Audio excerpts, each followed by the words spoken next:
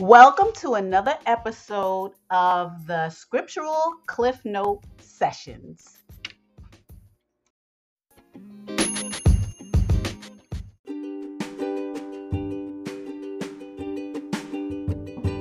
Hi, the Scriptural Cliff Note Sessions are available on the following platforms: Anchor, Spotify, and Apple iTunes. Follow us by hitting the follow button and subscribe so that you can hear all this important information that pertains to life and the future. Thanks.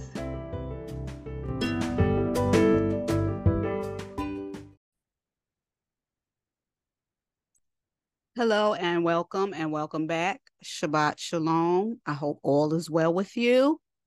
Whoa, hold on.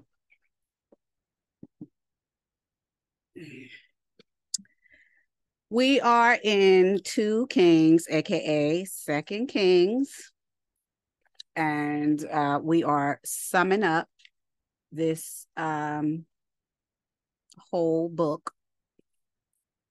We did almost all of the chapters. It leaves us with the last 4 chapters of outline number 8. We are currently in the outline / reading number 8. So I'm not going to do a background or a synopsis of last week until I need to. I just want to keep moving. I feel like it's taking us forever. But I hope that you're enjoying these readings and enjoying the commentary that goes with it. I want to say before we start that, as I've been saying the last couple of weeks, it's a lot of stuff going on. As I continue to give you food for thought and just daily lessons, I just want you to know if anything else pops up that need to be said, I will say it. I'm noticing again when testing. Okay.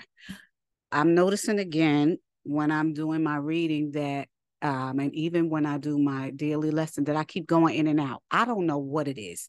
I spoke to my husband about it and he was like, it's you. But I don't think it's me, because sometimes I'm holding this mic and I know I move around a lot, but I hold this mic right up to my mouth. I don't know what it is. I have no idea. And he checked everything out. He said, there's nothing wrong with the mic. It's you. I don't believe that, but I'm gonna do the best I can to hold on to this mic as close as I can. I still don't believe it. I really don't, because I'm like right on this mic. I don't know, but I'm gonna try to do the best I can. I don't know what's going on with this mic. I don't know. I know it's not me, but like I said, I'm just gonna hold on to this mic and feel like I'm a singer or a rapper. But my mic has this tripod. It's like right in my face, but for some reason, it keeps going in and out. I don't know why, but sometimes this apparatus that's connected to it, I can see it on the computer screen, and it'll tell me whether it's going in and out. And I'm just sitting here, and all of a sudden, it's just doing whatever it does. I'm just gonna try my best. I'm sorry, people. I'm trying to deal with the technical difficulties, because I listen to it like when I'm in a car, and when when I have time to listen to it, sometimes right directly after I do the taping, and I don't know why it's doing this. And it has been brought to my attention, but I don't know. I'm trying everything. I don't know, aside from getting a new computer. I know I'm just gonna have to ante up one of these days and just get on the computer. I know. But until then, please just hold on and just bear with me. All right. I'm doing the best I can, people. I'm doing the best I can without spending a whole lot of money. And that's what I don't want to do. I bought a new monitor. I bought a new mic. I bought new everything except for the hard drive. I don't want to get rid of the hard drive simply because I have to pay for every app that I put on this hard drive. Everything is sold individually now. It doesn't come with it when I order it. So that's what the bad thing is. And I need a lot of stuff to go on the computer. I even have over a terabyte on my computer. And because my computer is old, it just, I don't know. I don't want to come up off the thousands of dollars. I really don't. I just don't. But it is what it is. I'm doing the best I can with what I got. Okay. So I'm gonna move on. You heard my little frustration. Now I'm gonna move forward and just do the last of these kings. And I want to say this too. Over the weekend, I'm going to give some thought as to what I'm going to do in regards to the Chronicles, whether I'm going to cliff note it and just move forward. Because in any way that I do it, you're still going to hear the full Chronicles because I always upload the book itself. You know, some people are happy with listening to the reading of the book, and some people aren't, because I have heard mixed reviews, more good than bad. But I try to get the best one. And sometimes people are saying they're fast. Sometimes people say they can't stand the voice of the person who's reading. Sometimes people say, okay, yeah, it's good. I get a lot out of that. I don't know. I mean, everybody's different. So I try to get the one with the most soothing voice with the sometimes slowest reading, because some people could have some fast reading and everything is just going past you. So I try to get somebody who's just right. So the voice won't annoy you. So, you know what I'm saying? The situations won't annoy you. And sometimes they have soothing music in the background. Some people don't like the soothing music. Some people don't want to hear no music. But I try to stay on the same person who's reading it all the time. I'm doing the best I can with what I got. I'm just letting you know. But I'm glad that you're here and I'm glad that you're tuning in. I'm glad that you're listening. I'm glad that we're doing this walk together and all the things that I put on the platform that you are receptive to. And I thank you for that. And you should thank yourself for that, for choosing the Most High in any way you can. Even if you don't listen to me, move forward to the Most High. Go to somebody that you can get used to and trust. I'm trying to do the best I can. I'm trying to be as open, forthright, and honest as I can. I can't do everything for you, but I'm going to do the best I can for you because that's what's put on my heart. So we're going to move forward to Second Kings, and we're going to do the outline first, which is the highlights, and then we're just going to move forward through the reading. So like I said, there's 4 chapters that I'm reading because this is the last of the last. But surely by the end of the week, probably by y'all willing, the following Wednesday that comes up, I'll tell you whether I'm going to cliff note the next 2 books or not. Let me see. Yeah, because there's 1 Chronicles, 2 Chronicles, and then there's Ezra. I'll let you know by the upcoming Wednesday in my next daily lesson whether I will cliff note it or not. I mean, you're still gonna get the reading, but I like to add a little bit of history, a little bit of understanding, a little FYI. I like to add that in the commentary. So that's what I think a lot of people like. So even if I did a cliff note, I'm still going to throw some information in there. So you're not going to really miss anything. We're just going to, the difference is one is going to be longer and the other one's going to be short on my end. But you're going to get the book, period. So you're not going to really miss anything. I just wanted you to know that.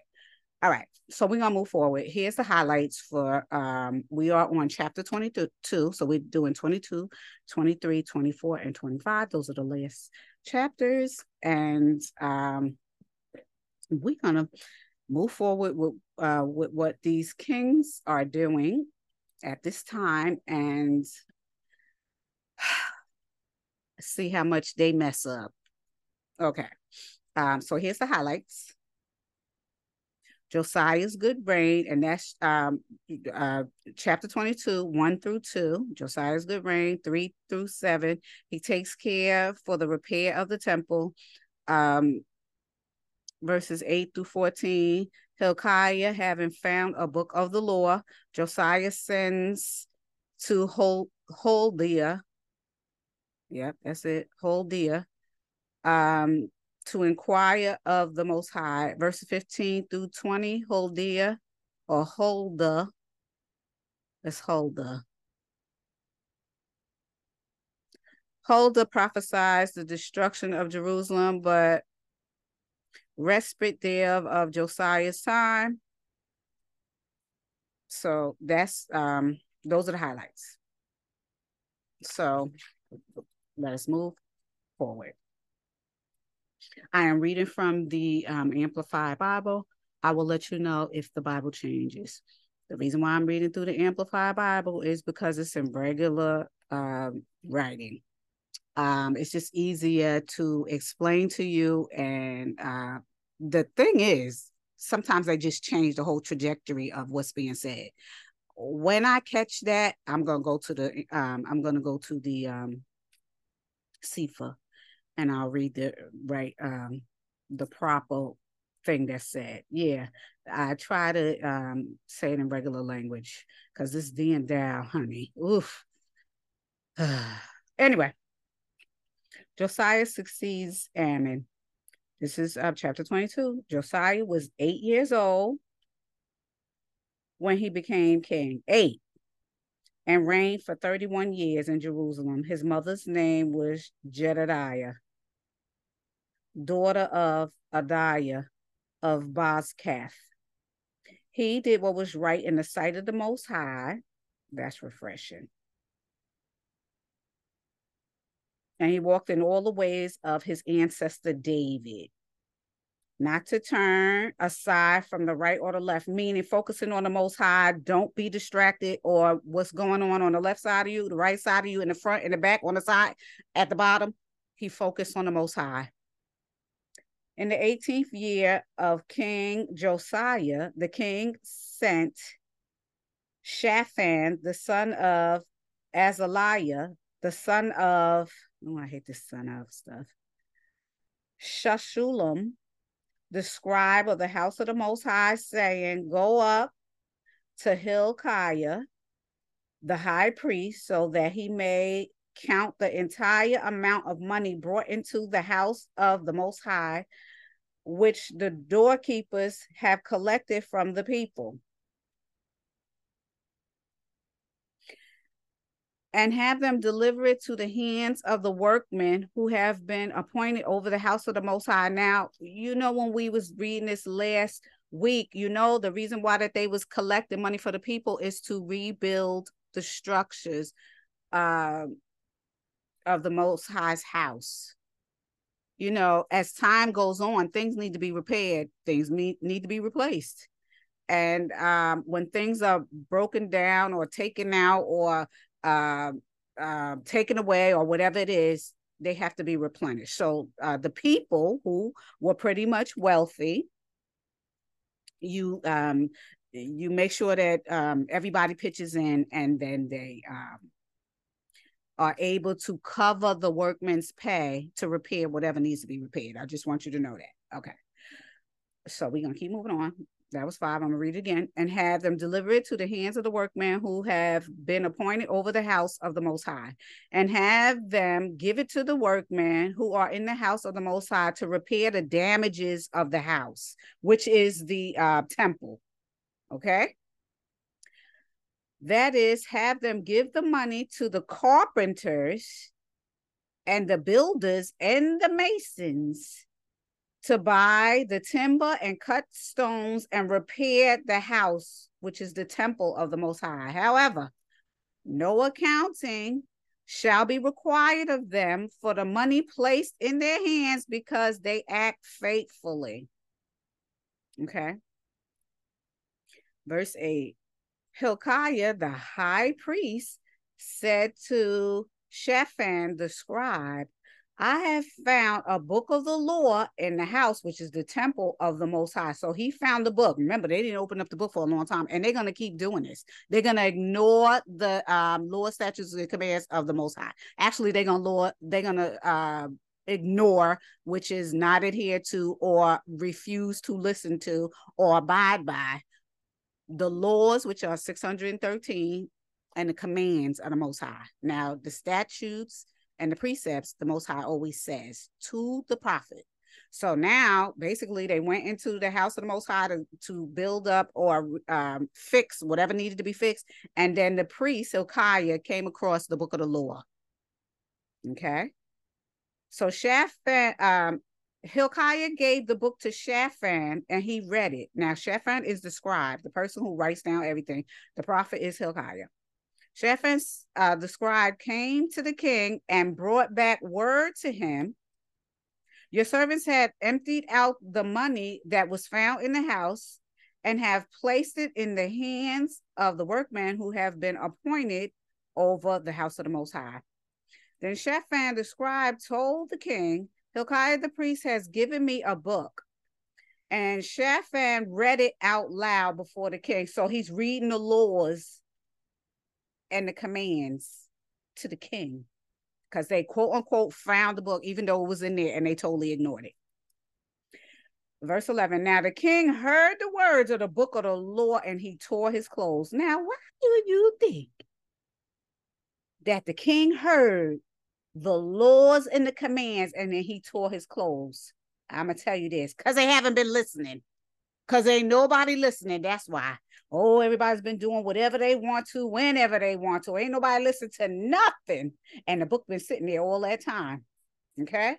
It been sitting there all that time. Ain't nobody open it. They're going to do this in the New Testament too. The New Testament, they do this right after they kill Yahshua. That's when they do it. That's when they consult the book.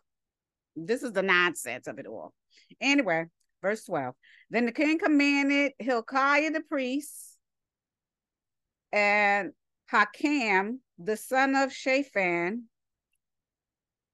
Archbar, the son of Micaiah, Shaphan the scribe, and Azariah, the servant of the king, saying, go inquire of the Most High for my sake and for the sake of the people and all Judah concerning the words of the Most High in this book, which have been found, for great is the wrath of the Most High, which has been kindled against us. You see how as soon as he heard the words, he knew that they were sinning. He knew, because the Most High was dealing with him. He's not one of those people that been listening to lies all his life, and then all of a sudden when he hears the truth and go, how do I know that's the truth? This is how you can tell people are not being dealt with, because there's a lot of people that have been hearing lies their whole life, and they hold on to those lies, and then as soon as they hear the truth from the book, they don't believe the book. They don't believe what's said in the book. Well, how do I know that's true? Honey, I can't help you with that. If the devil's dealing with you, then keep rocking with him. Anyway, like I said, great is the wrath of the Most High, which has been kindled against us, because our fathers have not listened and obeyed in subordination, children of Israel, the words of this book, so as to act in accordance with everything that is written concerning us. Verse 14. So Hilkiah the priest, Ahikam, Akbar, I want to say it's Akbar, but it could be, Akbar, Shaphan, Asiah, or it could be Isaiah, went to Huldah,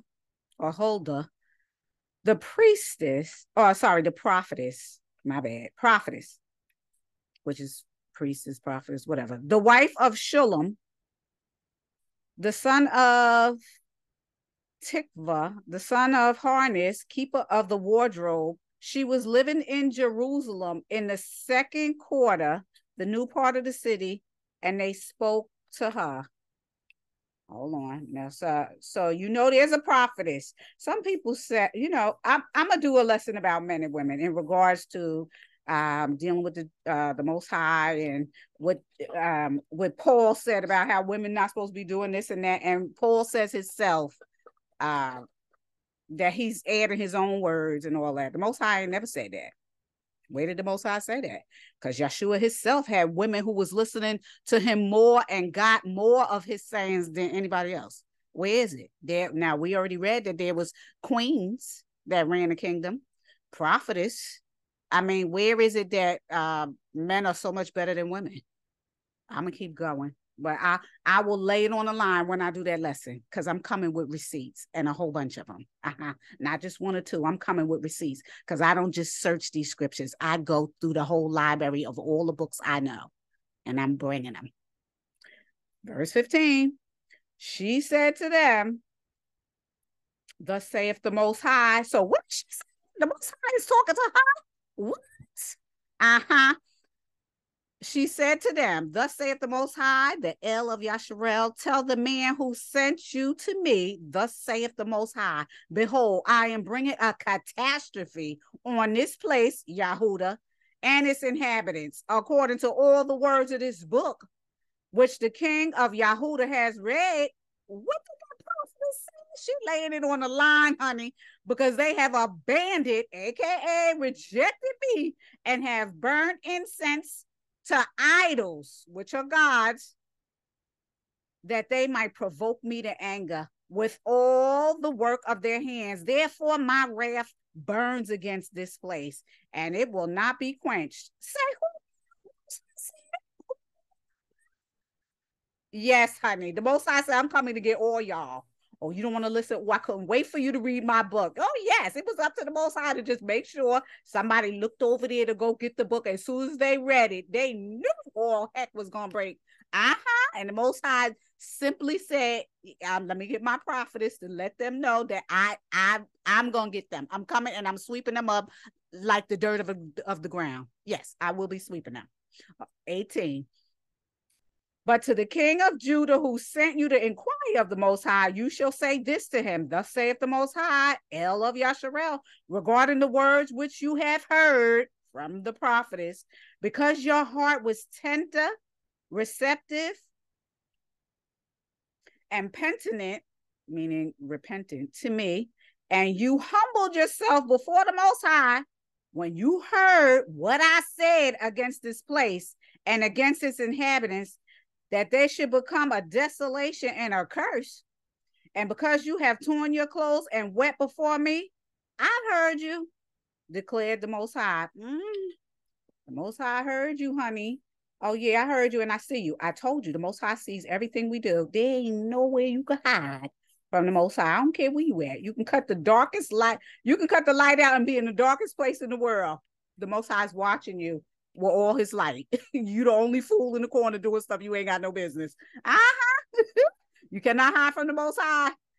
Verse 20, therefore, behold, King Josiah, I will gather you to your fathers, and you will be taken to your grave in peace.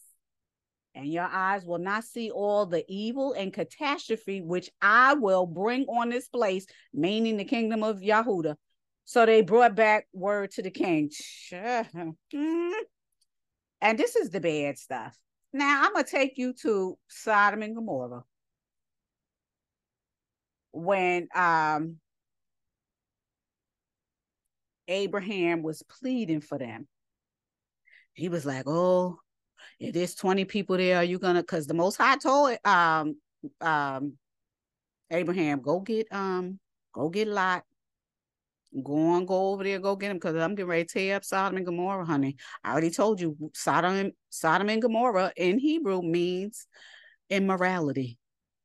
So they was doing a lot of immorality. Every immoral thing you could think of, that's what they was doing.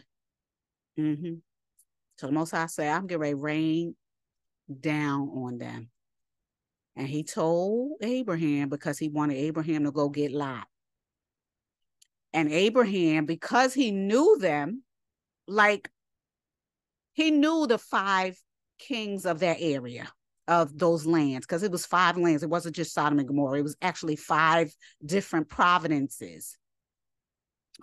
And in the beginning, they was fine.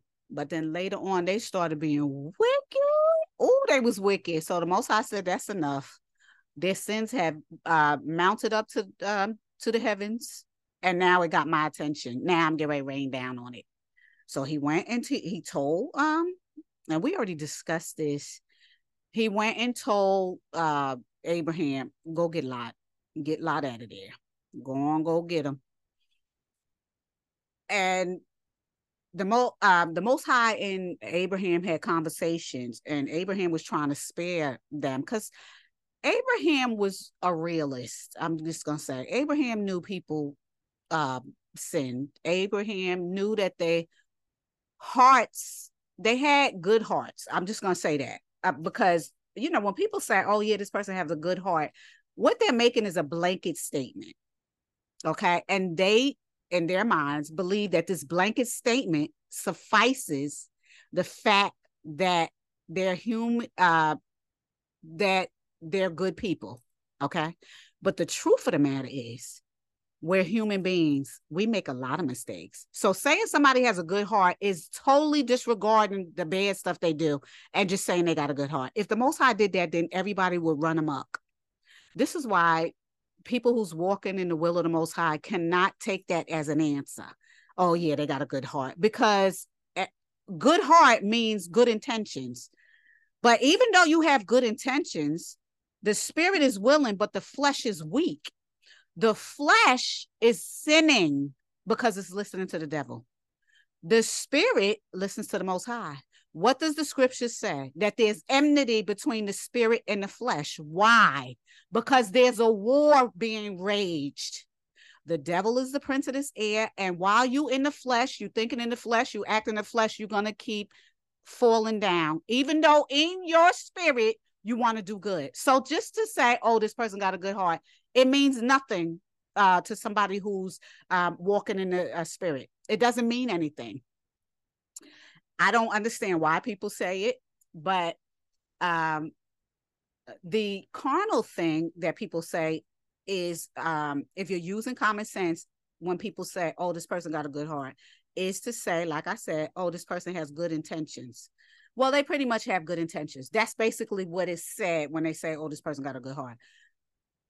But we know, those saints know that good intentions doesn't cut it.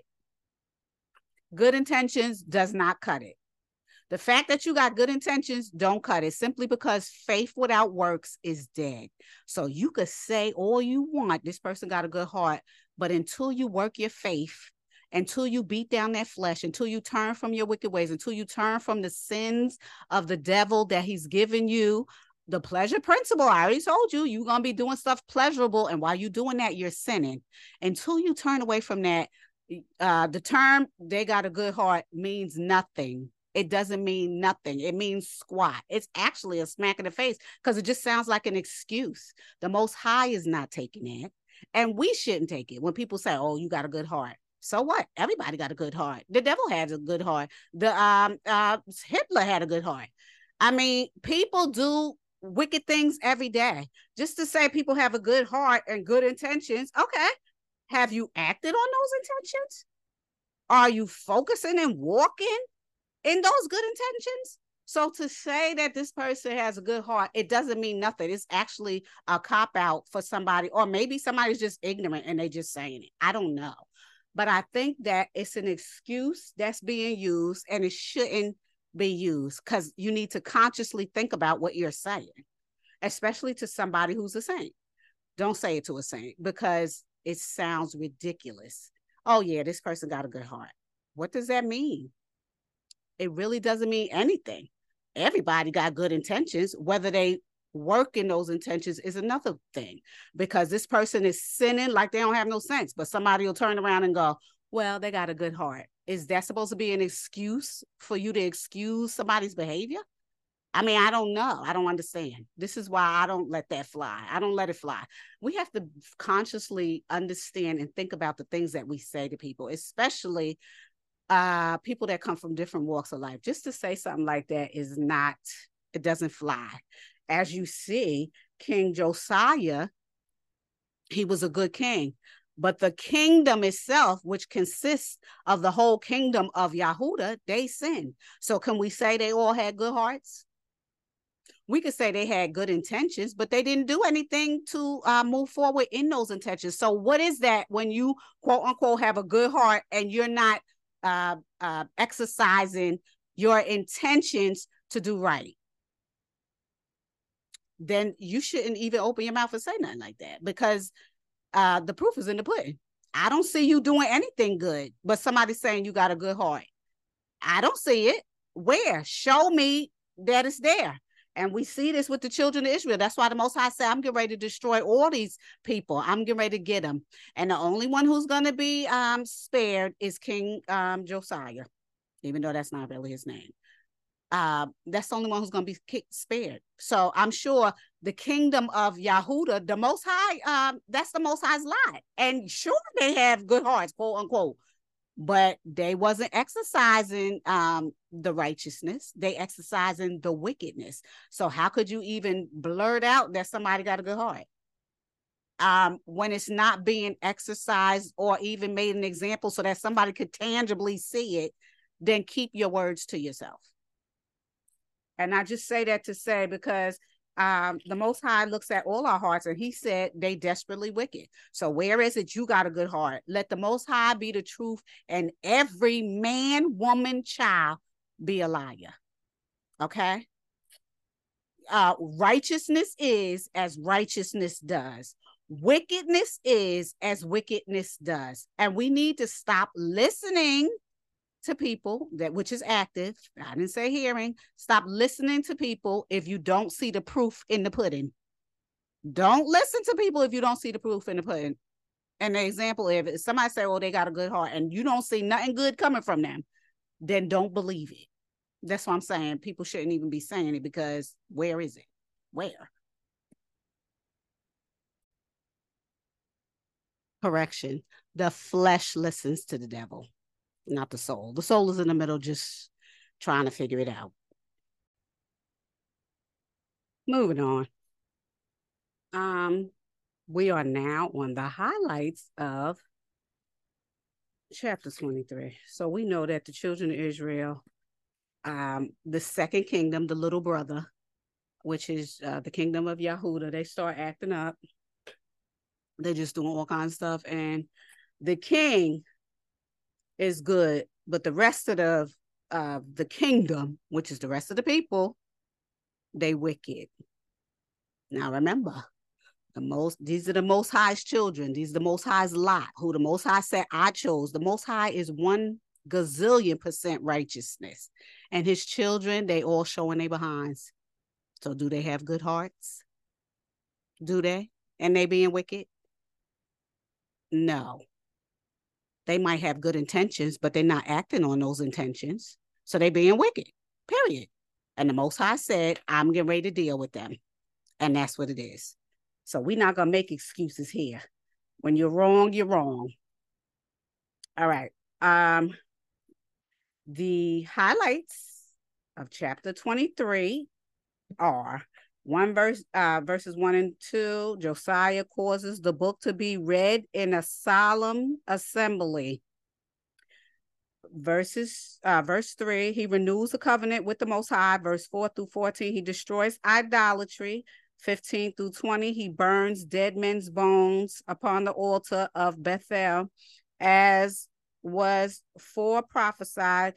21 through 23, he keeps a most solemn Passover. 24 through 25, he puts away witches and all abominations. 26 through 28, Yah's final wrath against Yahudah, because Yahudah's in, they get me. Mm-hmm. Verses 29 through 30, Josiah provoking Pharaoh Nechoch is slain at Megiddo. Verses 31 through 35, Jehoahaz succeeding him is imprisoned by Pharaoh Nechoch, who makes Jehoiakim king. 36 through 37, Jehoiakim's wicked reign. Let's go. You see how they keep being wicked and righteous, wicked and righteous. Now I'm gonna tell you a bridge to this Second Kings, along with Chronicles, the book of the Shepherd of Hermas, the prophecy, and hold on, there's another book that's connected to this.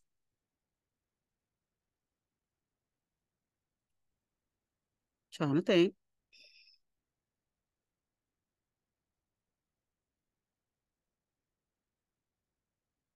The book of Barak goes with this. The dark waters and the light waters, which is in the book of Barak, and the 12 hills or the 12 mountains in the book of Shepherd of Hermas, is a prophecy to the kingdoms and the lines of the 12. And that's what brings to mind the nonsense that's going on in these books. All right, so now we on chapter 23. Josiah's covenant. Remember, the Most High said Josiah's going to be spared.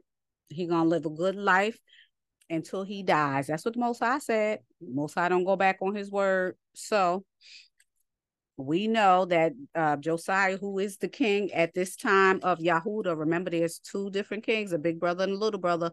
The kingdom of Yahudah, which is Judah, you know, there wasn't no J's 500 plus years ago. The kingdom of Yahudah consists of 1.5 tribes.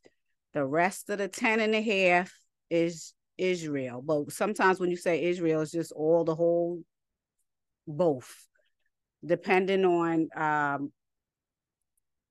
what's being said and what's happening. So we know the Most High is dealing with Yahudah right now. So King Josiah is the only one that's doing right. Now that's the one with the good heart. Everybody else, no. Okay. Because righteousness is as righteousness does. Can't just lie and say it's good and it's not. That's what, this is the world we live in now. Good is bad and bad is good. This is the nonsense. Anyway. King Josiah sent word, and they brought to him all the elders of Yahudah in Jerusalem. Now, I'm just going to say these J's, but you know there wasn't no J's. The king went up to the house of the Most High, which is the temple, and with him all the men of Yahudah and all the inhabitants of Jerusalem, the priests, the prophets, and all the people. So this is the whole kingdom, both small and great, everybody. And he read, hold on, I need you to listen to, I'm going to talk about it after I finish, okay? I'll just talk about it. He read in their hearing all the works of the book of the covenant, which he found in the temple of the Most High. So basically, the king called an assembly, okay? No church. You'll never hear church. That's how you could tell the Old Testament was the right thing to say when it came down to the assembly of the people, because church and assembly, two different things. They calling things church. This is how they fooling you. And because it's not an offensive word, and it should be, because you was taught to us, everybody was taught that church in the realm of the children of Israel was a good word, so nobody's offended. But you should be offended, because church is different from assembly. Assembly is the people of the children of Israel coming together. Who is the bride of the Most High? Who is the lot of the Most High? Who is the counterpart of the Most High? Yes, not church. Because today the concept of church is a building that you come in and you do things there and you whatever. And that's not right. Because today people are manipulating people with the word church. And like I said, in the New Testament, you hear church, but it wasn't no church. It's just an assembly. If there wasn't no building, because remember, the children of Israel, when they left out of bondage, Mizraim, when they left out of Mizraim and they went to the wilderness, there wasn't no buildings. They were the building. They were the church. Just like Yeshua said, you're the temple. You are the temple. So it was never a word church. It was temple from the assembly of the bride. It's just like anybody who watches those cartoons, the Autobots, the Decepticons, when they all assemble, you become this big being, when individually you're the little beings. So that's what the children of Israel are. Little pieces, little human beings that are that assemble and become the bride of the Most High. That's who they are. And I'm sure nobody has ever explained it to you that way, because people still keep talking about let's go to church. It's not about the building. It's not. It's about the coming together of the people. That's what the Most High says from the beginning, the middle, and the end, and today. But people just keep going, oh, why you don't go to church? You don't need to go to church. Where there's two or more, that's where Yeshua said he is. So where's that you have to be in a building? These are the concepts and constructs that you've been manipulated to uphold. Have you not been fooled? I'm going to keep going. Anyway, verse 3. The king stood by the pillar because he assembled the children of Yahudah. So now the bride is a part of the bride, which, now there's two parts of the bride because, like I said, the children of Israel, or the kingdom of Israel, is 10.5 tribes. That's the larger brother. And the little brother is the 1.5 tribes, which is being ruled by King Josiah. So the little brother is assembled. Okay. So the whole children of the kingdom of Yahuwah has assembled. Okay. So they the little brother. They all there. So now the king stood by the pillar and said, and made a covenant before the Most High to walk after the Most High and keep his commandments, his testimonies, his statutes with all his heart and soul, to confirm the words of the covenant that were written in this book. This is what the king is saying, just to remind people, this is what we're supposed to uphold, and we haven't been doing it. Since somebody put the book down, nobody touched it and is following it. This is why all this stuff keep coming. This is why we keep having all this calamity and all this nonsense, because we ain't listening to the Most High. This is what the king is basically telling the rest of the kingdom. And all the people entered into the covenant. So now he's making them listen to the laws and the commands of the Most High, bringing it to their attention again, and making sure that they got it. So he's reading it out and he's making sure they listening, not just hearing, because remember, listening is active. So you have to act on what you heard, not just, oh, it just went into one ear and came on out the other. Oh, I didn't hear nothing you said. Yes. So verse 4. Then the king commanded Hilkiah, the high priest, and the priests of the second rank, and the doorkeepers, to bring out the temple of the Most High, all the articles made for Baal. You see the slap in the face that they was doing to the Most High? For the goddess Ashtaroth. Yeah. And for all the starry host of heaven, which is astrology. Yeah. Astrology. The Most High don't want people to practice that either. Not that it's not real. It's real, but it's wicked. That's why the Most High don't want you to do it. Because as a matter of fact, the angels, the fallen angels, when they first came down here in Genesis, they're the ones who taught people astrology, how to read the stars, how to do all this. Guess who hides in the signs of astrology in the skies? Devils. You better go to the book or the testament of Solomon. They tell you where they go. They tell you where they are. So when you start reading all the stars and counting numbers and doing all that stuff, you're doing wickedness. You're practicing idolatry. Yes, and a part of the laws and the commands is not to practice idolatry. It's all in through the Bible. So you can't say, oh, no, I didn't know. Yes. And you can't use semantics either to hide behind the nonsense that you hide behind, because that's what we do. We start making excuses. Oh, I didn't know. Oh, this, oh, that. You're not fooling anybody but yourself, because the Most High sees everything we do as plain as day. We the only fools who believe in our heads that the devil's fooling us when we believe these things.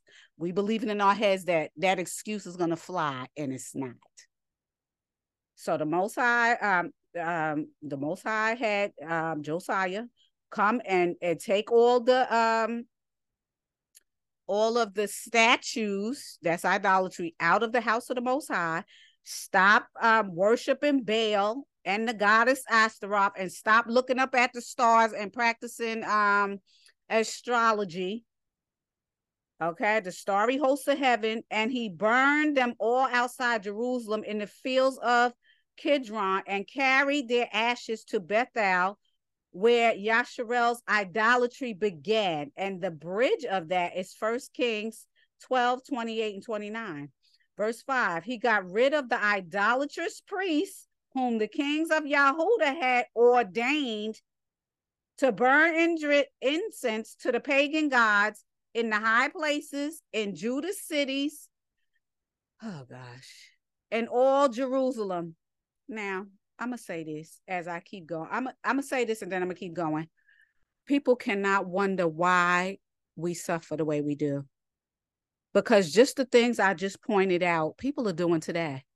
All those people who claim to love the Lord, they practicing astrology, they looking at stars, they counting numbers. I'm not saying this stuff ain't real. I never said it's not real. It is real, but it's wicked.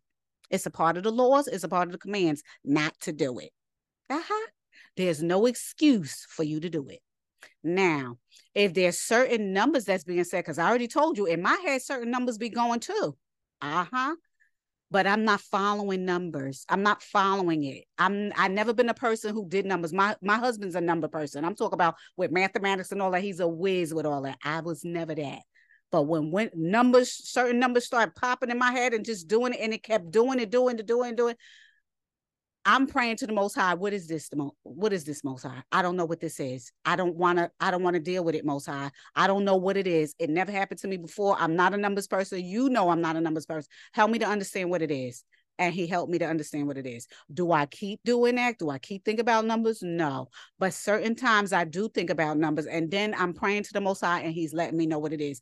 This is how I'm able to let it be okay with me. And I'm not saying I'm following astrology or numbers, but sometimes things pop in my head in regards to that. And I'm on my knees begging to find out what it's about. Because I'm not going to follow anything that does not line up with the word of the Most High. I'm just not going to do it, because I understand and acknowledge what the laws, statutes, precepts, and commands says. All right. I'm going to do the best I can as a human being, understanding and knowing I'm a spirit having a temporary experience on earth, and I got to go back to my creator. So I'm going to do the best I can. I'm not saying that I'm not going to sin or fall down. I'm not. I can't say that, because I'm a human being here, but I'm going to try my best and do the best I can. And that's what the Most High wants us to do. If you know something is bad and you come to find out something's bad and you shouldn't do it, turn away from it, period. Because yes, we all fall down, but after you fall down, what you going to do? You going to stay down and keep groveling in the dirt like a pig? Or you going to get up, dust yourself off, pray to the Most High, let him know you made a mistake, help and get him to help you to turn away from whatever it is and keep moving? Because all your faith, all your love, all your loyalty got to be on the Most High. That's what real faith is. Not just, oh yeah, I'm going to believe this, but I ain't going to believe that. I'm not going to do this. I'm not going to do that. 1 foot here, 1 foot there. No, that's not real faith. That's why nobody's moving mountains. That's why nobody's moving mountains, because you got to be all in or nothing. The Most High is not going to take a piece of you. He's taking it all. And if you can't give it all, don't fool yourself.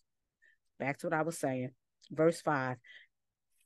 He, as in the king, got rid of the idolatrous priests whom the kings of Yahudah had ordained to burn incense of pagan gods in the high places of Yahudah city and all around Jerusalem. Also those who burn incense to Baal, the devil, to the sun, which they doing now and have been since the reign of the last kingdom, to the moon, to the constellations of the zodiac, The bridge of that is um, the testament of Solomon, when them devils came from the zodiac. They telling you they come from the zodiac. They tell you they are part of the zodiac.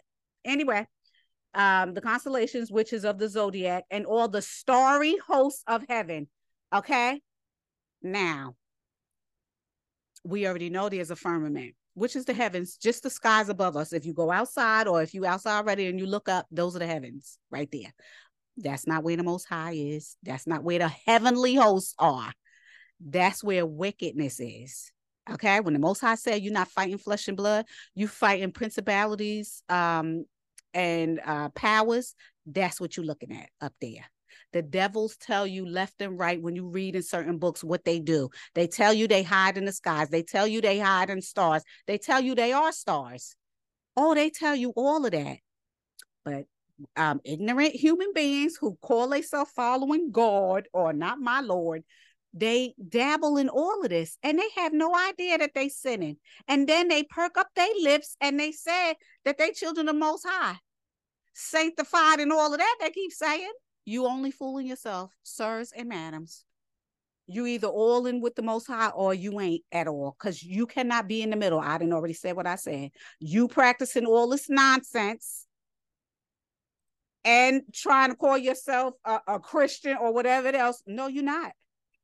I mean, you might be a Christian because this is organized dogma, but you sure ain't following the Most High with it. Okay, and King Josiah just showed you that, because the children of Yahudah, remember, they the Most High's lot, and they was still doing it. That's why the Most High say he was gonna get them. Now, whose heart is right in the Most High that live down here on earth? Not one of us. Now, y'all need to get your head out your behind and stop thinking that you righteous and you sanctified and saved and holy and all this nonsense. Not one of us are. We all down here trying to walk the walk. That's what we trying to do.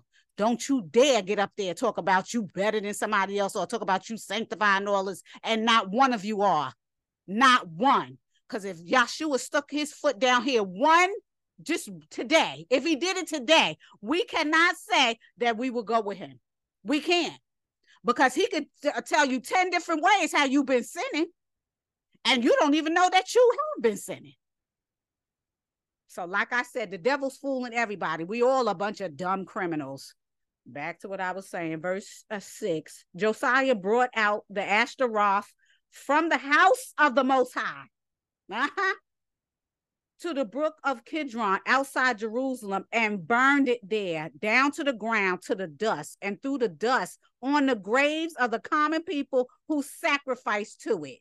Who now?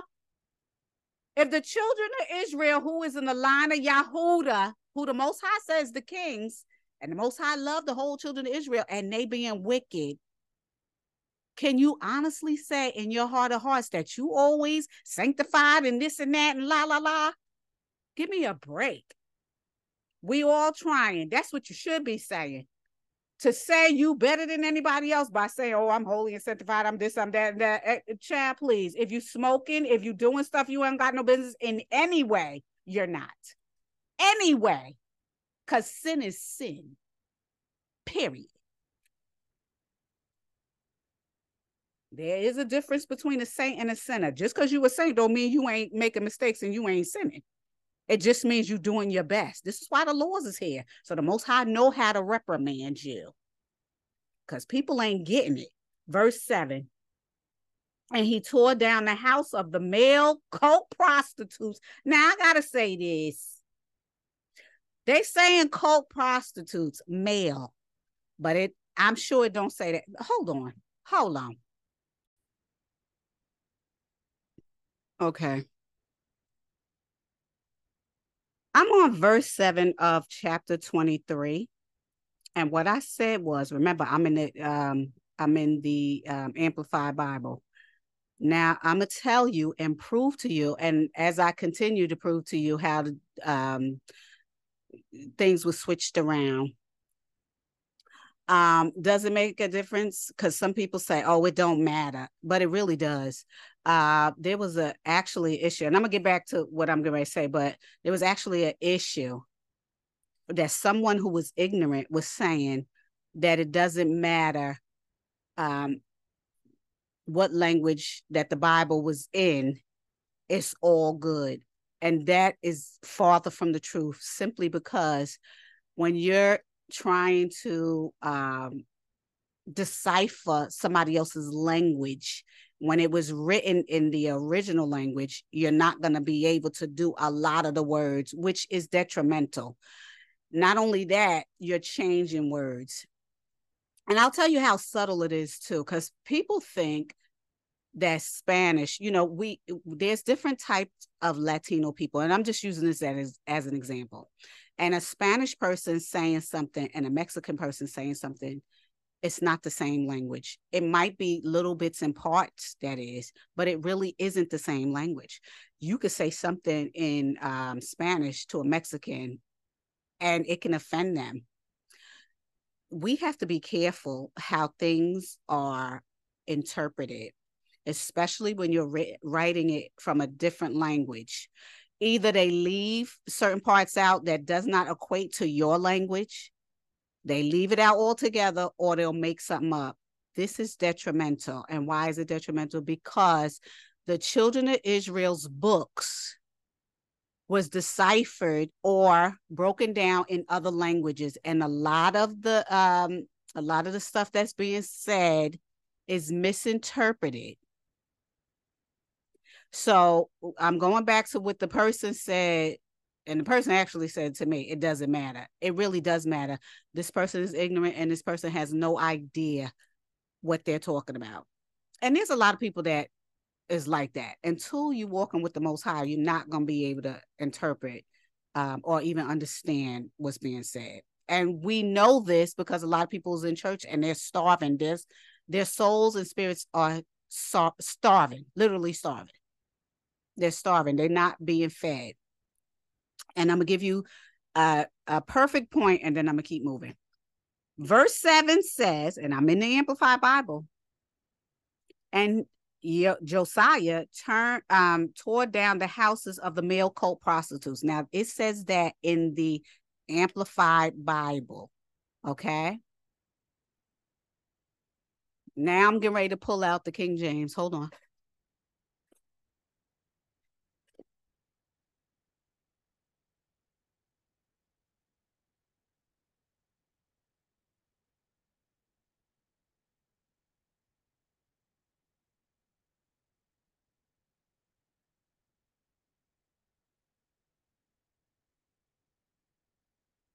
Give me 1 minute because I got to get to the chapter.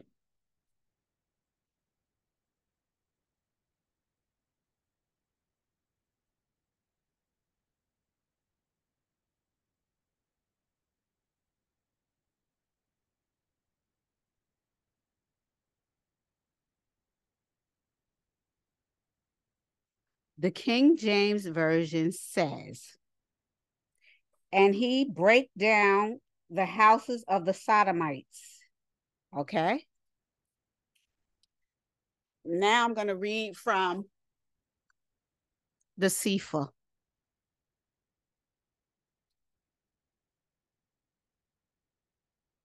And it says, and he broke down the houses of the Sodomium.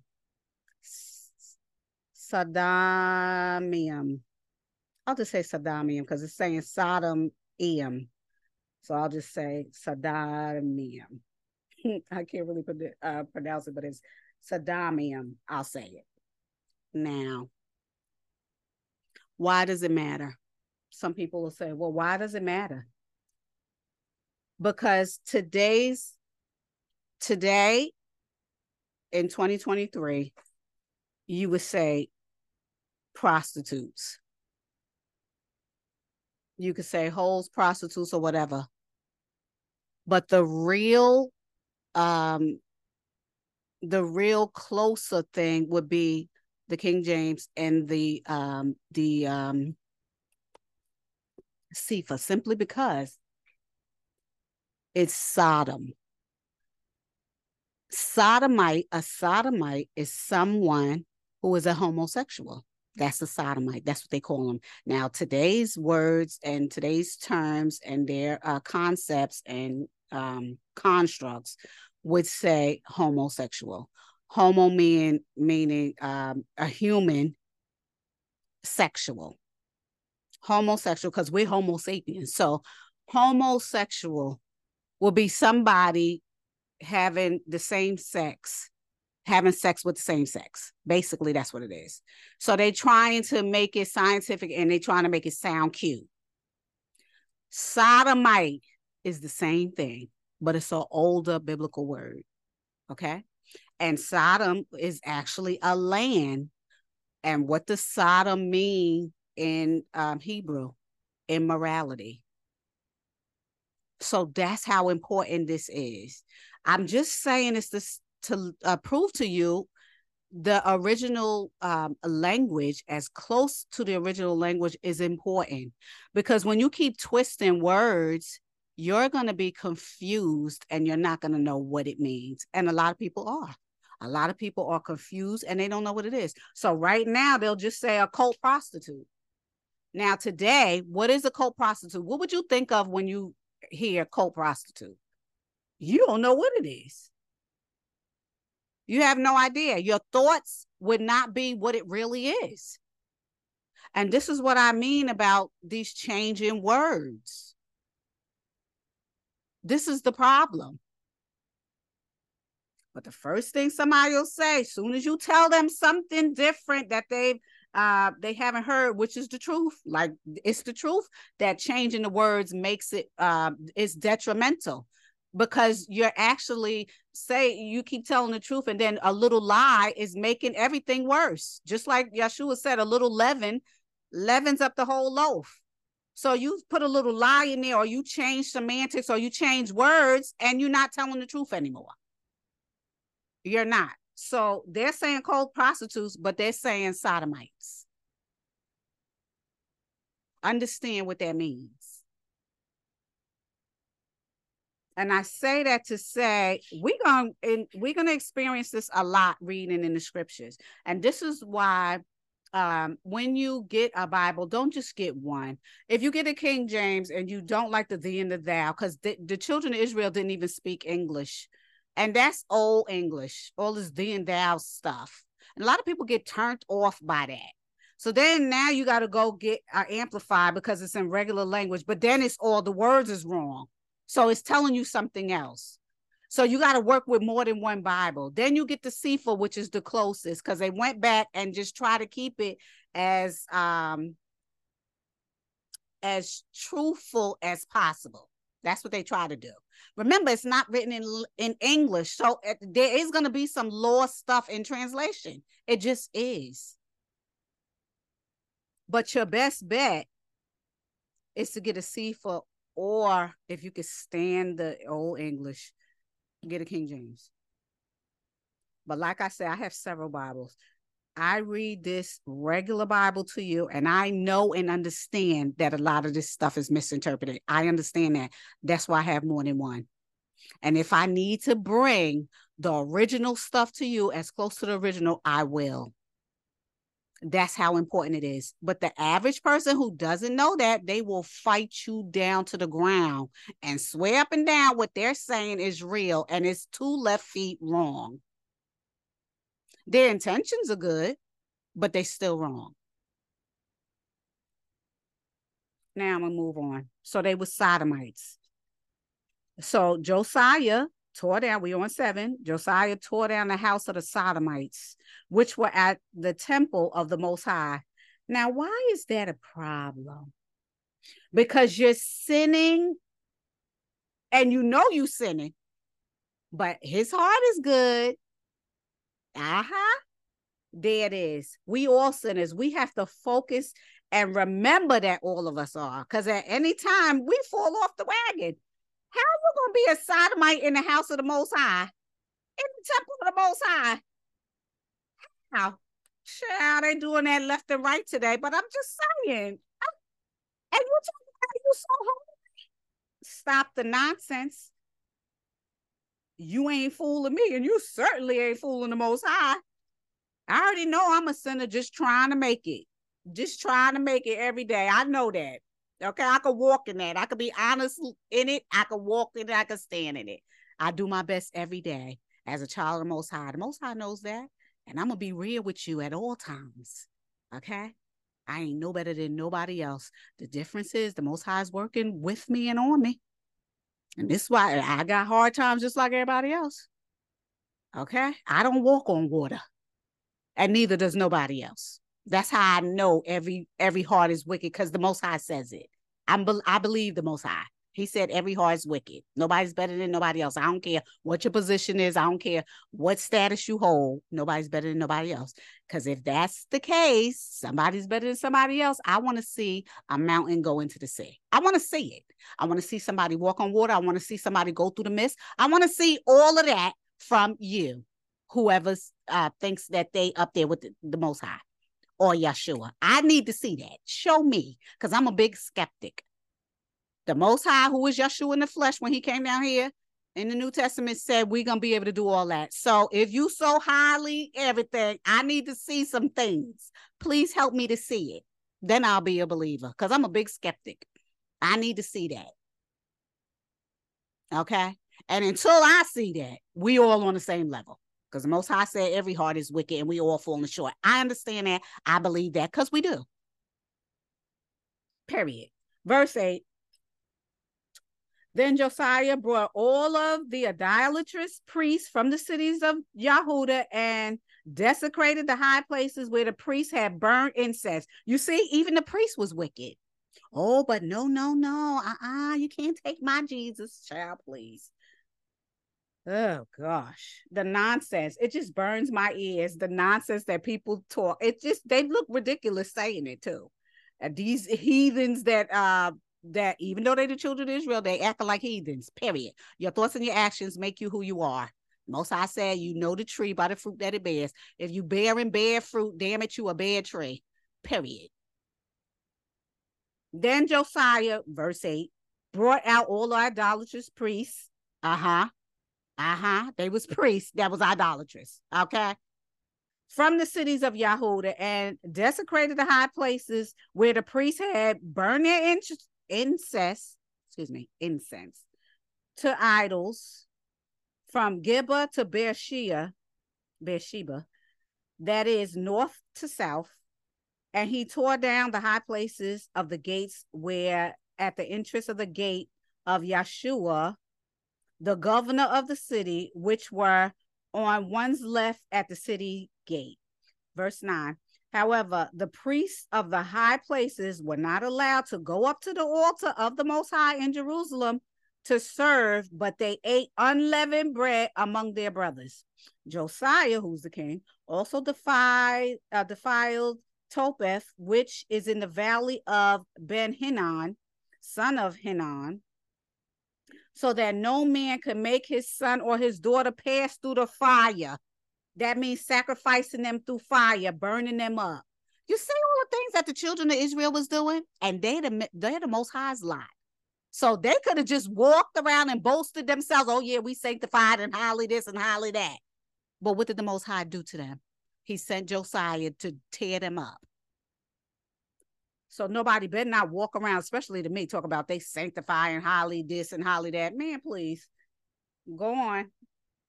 The devil's making you a dumb criminal. Like I said, so all of those sons and daughters that they made pass through the fire for Molech. Ezekiel 16:21.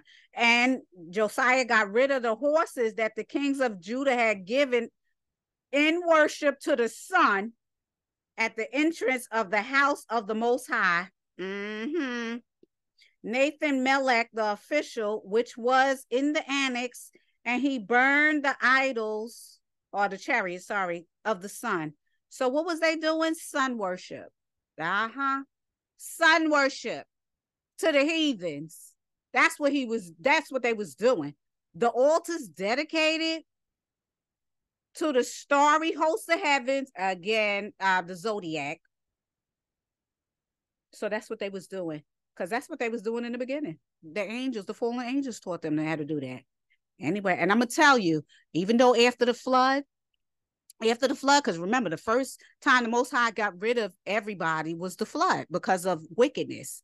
After the flood, you think the fallen angels didn't write stuff down, and they wrote it on tablets. What's tablets? Stone.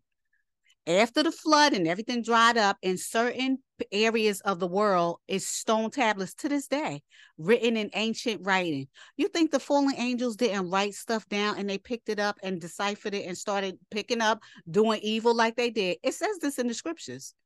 And what are they finding today? A lot of stone carvings that they can't decipher. You gonna stop playing with me and the Most High. Back to what I was saying. Verse 12, the altars dedicated to the host of the zodiac, which were on the roof of the upper chamber of Ahaz, which the king of Yehuda had made, and the stars which Manasseh had made in the two courtyards of the house of the Most High. You see how they smacked the Most High in the face? In his home temple. The king tore down and he smashed them there and threw their dust into the brook of Kidron. This is what the king is doing, tearing everything down that's smacking the Most High in the face, because they found the book of the law and the commands. So when that king found out what they was doing, he immediately got up and started tearing everything down. Everything got to come down. But before that, what was he doing? He was complacent because he didn't know. Ignorance is not bliss. Ignorance is not bliss. And I did a lesson on that. Just because you ignorant does not mean you don't need to get up off your behind and go search for the truth. Somebody went and brought the king the laws and the commands. What did the king do? He listened and he turned around and he took action. He did not become complacent and go, oh, I didn't know. Those are excuses from the devil. Because being complacent and saying he didn't know, even though he heard it, or he was privy to it, when you learn better, you do better. To stay there and revel in your ignorance is not bliss. It's not going to help you. It's actually going to be counted against you. And this particular king got up off his behind and took action. That's what you're supposed to do. Because when you learn better, you do better. All right? Verse 13. The king decreated the high places which were opposite east of Jerusalem, which were on the right, which is the south of the Mount of Corruption of Solomon, the king of Israel, had built for Ashtaroth. And I'm going to tell you this. I uploaded the Testament of Solomon. My suggestion to you is find that book and listen to it, because Solomon had more spiritual wisdom, that is epignosis, than anybody. Okay? Epignosis is spiritual wisdom. Spiritual wisdom comes from the Most High. Now, with Solomon having higher knowledge than earthly carnal knowledge, you would think that he wouldn't even want a hoe, because that's his Achilles heel, a hoe. So since he kept accumulating more and more hoes, they came with more and more problems. Okay, they came from other nations. Number one, the Most High did not want him to go with other females from other nations. That's a law that he broke. Number two, after he was going with these hoes, Deuteronomy 17:17 saying, if you have too many females or too many anything, it's idolatry, because your mind is being taken off me. Deuteronomy 17:17, please go. Okay, go there. That's another law that he broke. Number three, when you start getting too puffed up and arrogant, now you're going to follow the devil, because the devil starts wooing you. And that's exactly what he did to Solomon. The devil started wooing Solomon through the hoes. And this one particular hoe he wanted. And he told this king and the priest, I want your daughter. He said it to the king. And the king said, well, if you want my daughter, then you're going to have to worship my God, which is idol. Solomon said, nope, I'm not going to worship your God. Even though Solomon was sinning left and right, he was still favored by the Most High. Solomon said, nope, I'm not gonna, and I'm just giving you a synopsis. Solomon said, I'm not gonna worship your gods. So this is what the king did. If you listen to the priest, I'm gonna give you my daughter. Okay, remember Solomon had thousands. It was 1,000 of them, 700 wives and 300 concubines, or 300 wives and 700 concubines. I can't remember which was which, but it was 1,000 in all. But he just kept accumulating. So you already know he was idolatrous, big time. But then when he wanted this particular hoe, heifer, hoe, whatever you want to call her, she was an outside heathen from another nation, and she was a princess. Solomon wanted her, and the king said, listen to my priest, who is these idolatrous priests. The priest told him, if you crush up these 7 or 11, I don't know how many, if you crush up these 7 or 11 grasshoppers or whatever they were, something in the grasshopper, I forgot whether it was a grasshopper or something else. If you crush up these grasshoppers, then we'll give you the hoe, which is the princess. You know what the symbolism for crushing those grasshoppers was? A tribute to Moloch. So after Solomon did that, all the wisdom that the Most High gave him left. Now, you got to understand who wisdom is. Wisdom is not a what. Wisdom is a who. Wisdom is the Ruach. So the Ruach was living in Solomon. When Solomon crushed those grasshoppers, the Ruach left him. That's how delicate the Ruach is. The Ruach cannot live in your body with sin. The devils and the Ruach cannot live in your body. And that's in the book of the Shepherd of Hermas. They cannot live together. They cannot abide together or have an abode together. They cannot be together. Okay? And this is in many books. I'm quoting many books. They cannot stay together. That's why Yeshua, back to the Bible, says you cannot be in the middle. You can't be in the middle. You can't worship me and still be sinning, because you're opening yourself up to sin, but you're still trying to hold on to me. Either you're going to be cold or you're going to be hot. But because you're in the middle, I'm going to spit you up. That's what Yeshua says. You got to understand what's being said here. You got to understand what's being done here. You cannot read this Bible for understanding, have the Ruach walk with you, and still be doing the nonsense you're doing today. You can't. Moving on. Like I said, verse 13, and I'm going to read it again. The king, he burnt down all the high places, which was opposite of Jerusalem, which was on the right of the Mount of Corruption, which Solomon, the king of Israel, had built for Ashtaroth. Okay? The repulsiveness of the Sidonians, for Chemoth, the repulsiveness of Moab, and the Milcom, the repulsiveness of the sons, which is the descendants of Ammon. I already told you, Ammon and Moab, those are Lot's descendants, which is the nephew of Abraham. So are they related to us? Yes, but they wicked. They wicked because they chose to follow the devils. There's many of our cousins, distant cousins that followed the devil. You think they didn't know who the Most High was? Just because you know who the Most High is don't mean you have to follow him. I mean, a lot of people knew them. A lot of people knew the Most High. They knew that the children of Israel had a Most High who was higher than everybody. That didn't sway them left or right from following their own gods. They knew who it was. Everybody knew who the Most High was. Don't you think for 1 minute that nobody knew who the Most High was. Everybody knew the stories. Everybody, Old Testament, New Testament. Now they know. Whether they choose to follow is a different story. Verse 14. The king broke in pieces the sacred pillars, the cultic memorial stones and images, the cult of Asherim, and placed them with human bones to desecrate the places forever. Ha ha ha ha.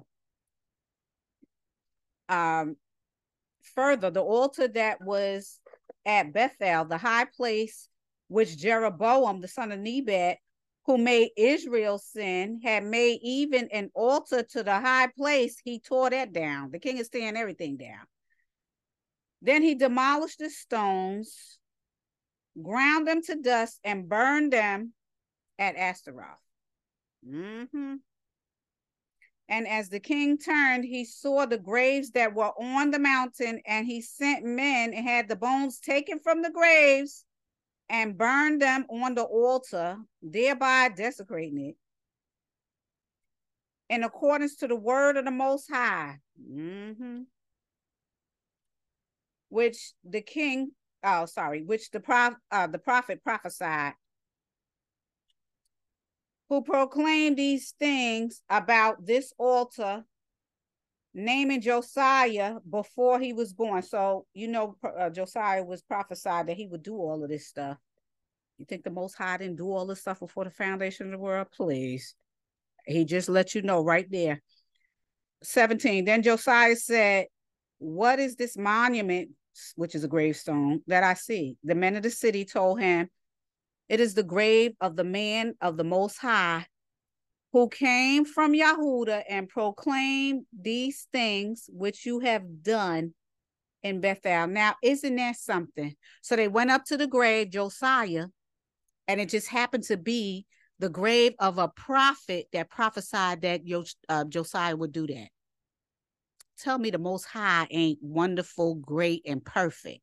You're not going to play with the Most High, honey. That's what you're not going to do. And the more and more we learn about how the Most High does things, the more and more we should know the Most High is not playing with us in any way. He's not playing with us in any way. He ain't got time for the nonsense. Okay? It don't matter one way or the other to him what you gonna choose. Okay? But he's giving you a hint and a half to choose him. He's giving you chance after chance after chance after chance after chance. And if not, when he come down here, you're gonna get what you get. Or if you die before he come down here, you're gonna get what you get. It is what it is. Verse 18. He said, let him alone. Let no one disturb his bones. So they left his bones undisturbed with the bones of the prophet who came from Samaria. And this bridge is in 1 Kings 13, 31 and 32. King Josiah also removed all the houses of the high places which were in the cities of Samaria, which the kings of Yasharel, who made provoking the Most High to anger, and he did to them just as he has done to those in Bethel, dig them up and burn them up.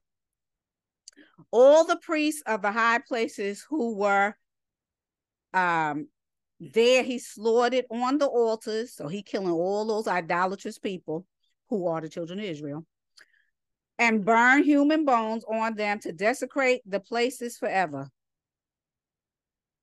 Then he returned to Jerusalem. And you know it's not J. So if I interchange and say Jerusalem, Jerusalem, you know what I mean. Verse 21. The king commanded all the people, saying, celebrate the Passover of Yoel, as it is written in the book of the covenant.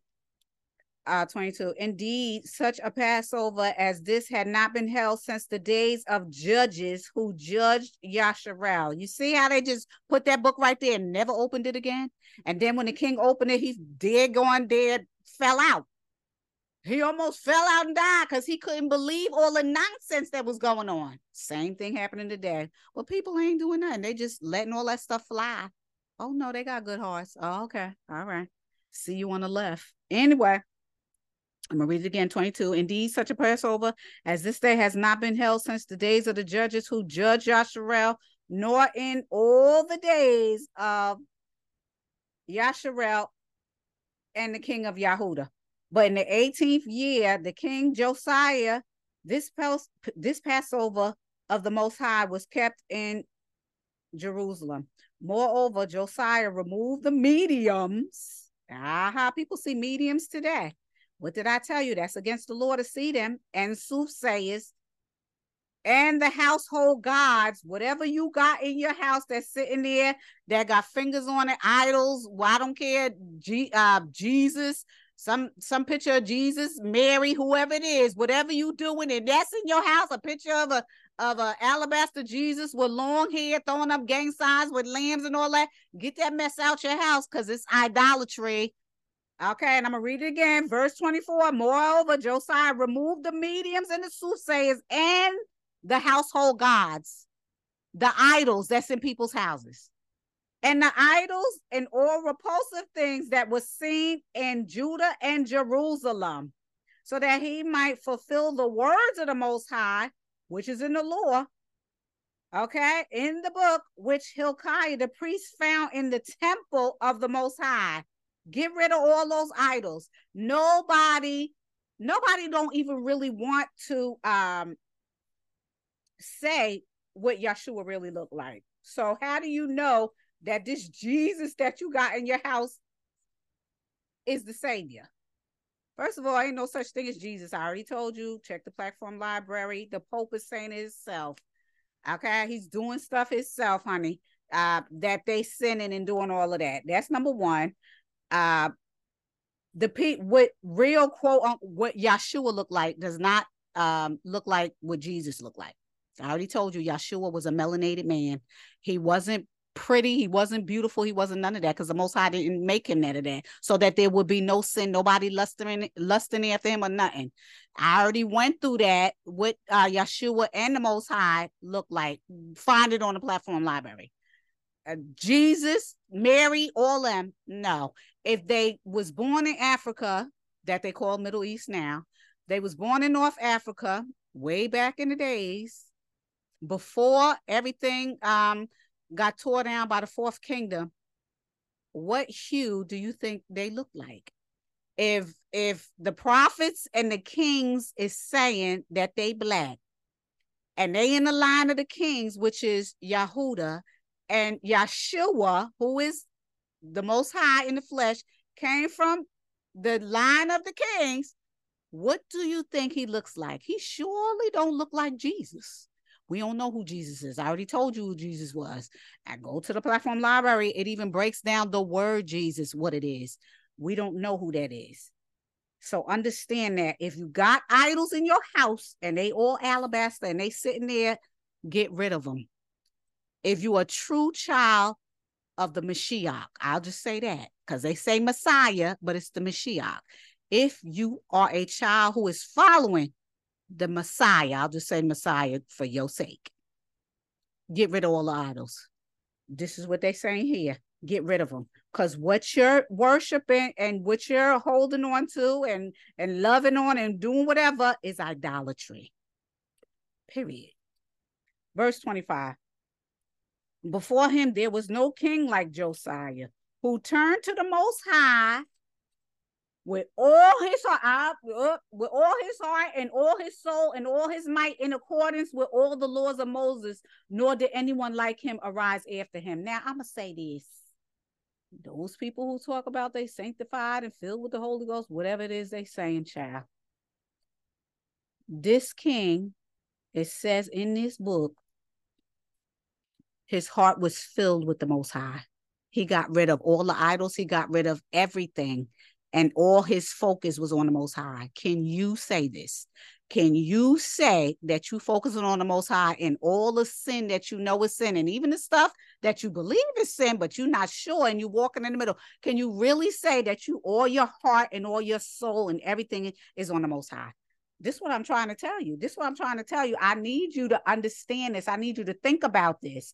Can you really say that?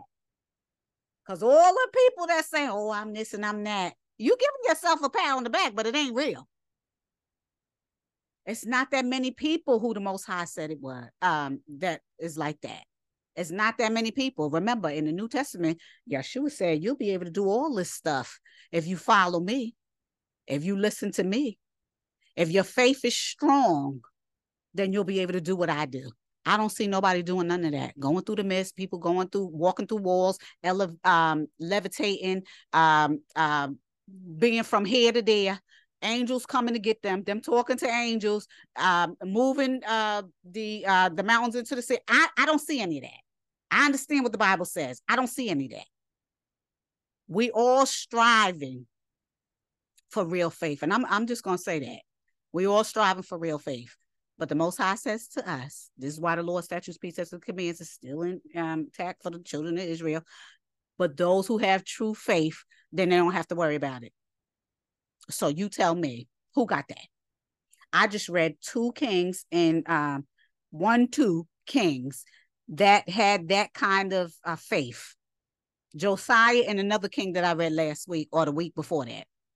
That's what it says. Not many kings and not many people, period, aside from the prophets.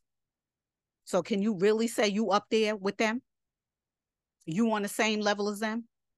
If you say yes, you fooling yourself, period. Verse 26. However, the Most High did not turn from the fierceness of his great wrath, which was kindled against Yehuda, the whole kingdom of Yehuda, because of all the despicable acts which Manasseh had provoked him. So the Most High said, I will remove Judah from my sight. What now? He said he's going to get rid of Judah. Where we at today, Judah? In the land of our captivity. This is all the nonsense our ancestors did. Child, that's another story. Anyway, Most High said, I'm going to get rid of Judah from my sight. Just as I removed Israel. Where's Israel right now? They in bondage. I already told you that a couple of weeks ago. A king came and took them away. Yeah. How many times did the children of Israel go into bondage? I'm talking about the whole children of Israel. The 2 kingdoms, Yehuda and Israel. How many times they went into bondage? Many times. The true children of Israel, that's all they keep doing because they don't listen to nobody. This is what it's all about. You don't listen. Your head is harder than flint. That's what the Most High said. This is what he told one of the prophets too. Go ahead and tell them what I said, and don't be scared of them. If they screwing up their face and whatever they doing, I don't care what kind of face they giving you. Go tell them what I said. You screw your face up just like them.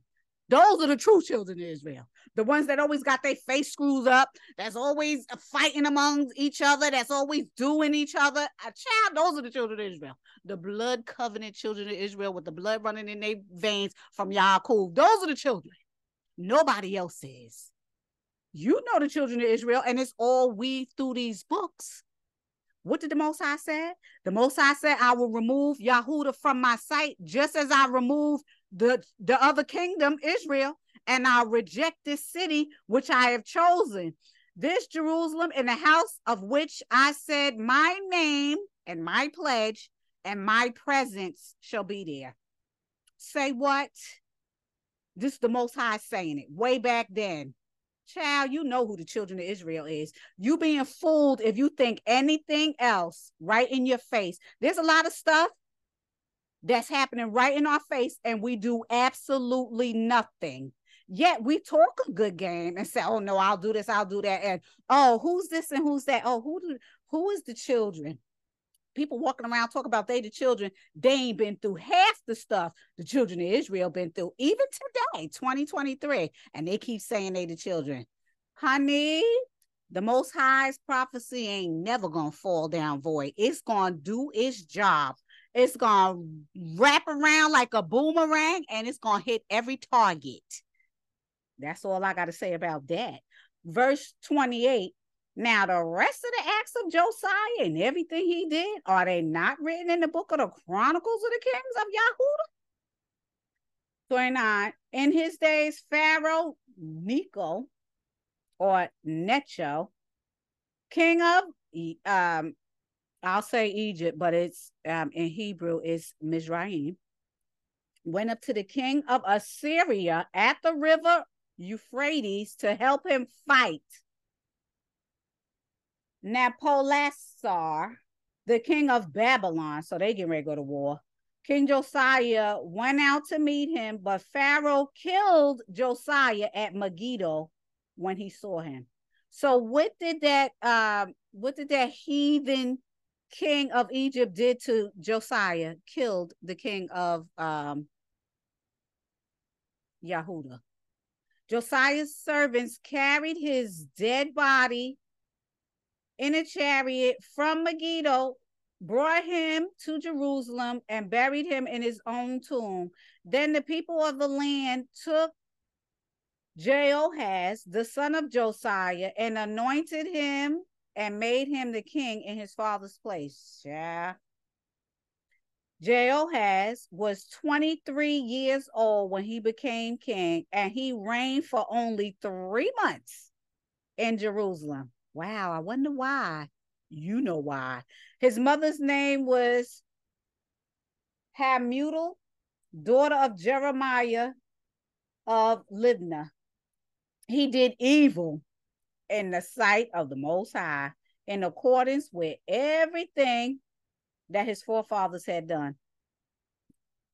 This is the nonsense. I'm already exhausted. I'm exhausted because this is the nonsense. We got to keep going. Okay. This is the nonsense we got to keep going through. Verse 33.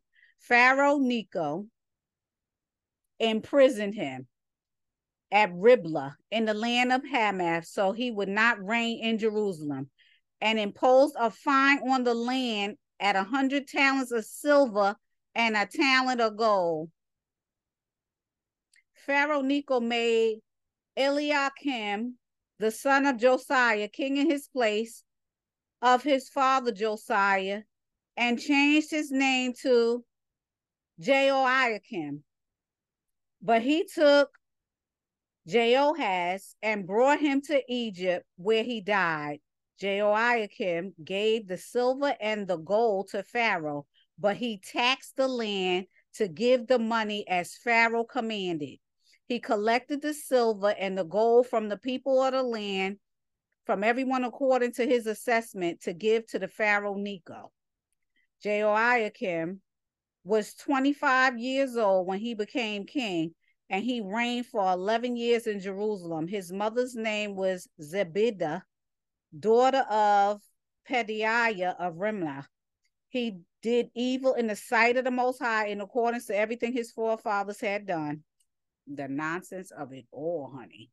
This is the nonsense. This is the sheer nonsense. You see this? This is the nonsense.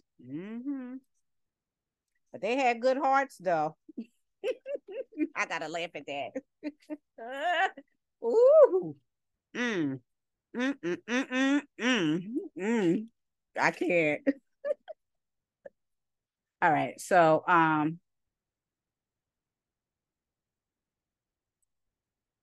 we're on chapter 24. Just give me 1 second.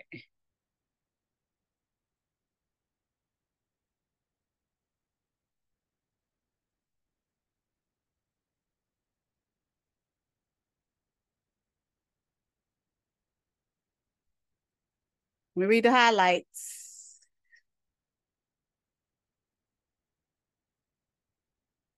What's that?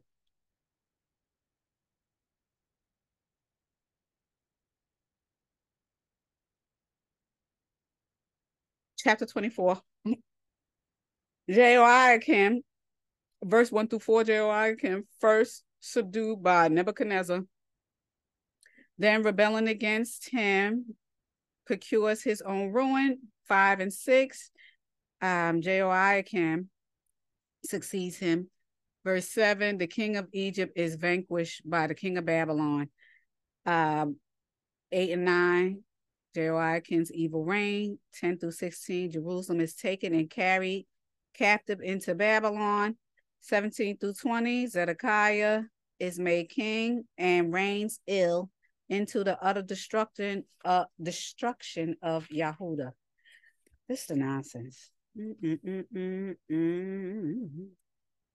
The expectation of anybody is when you know better, you do better. But look at these kings. They knew better. They knew better. They was all there when the baton was passed to the next king and then the next king. And what did they do? They sinned. It wasn't that many kings that did right.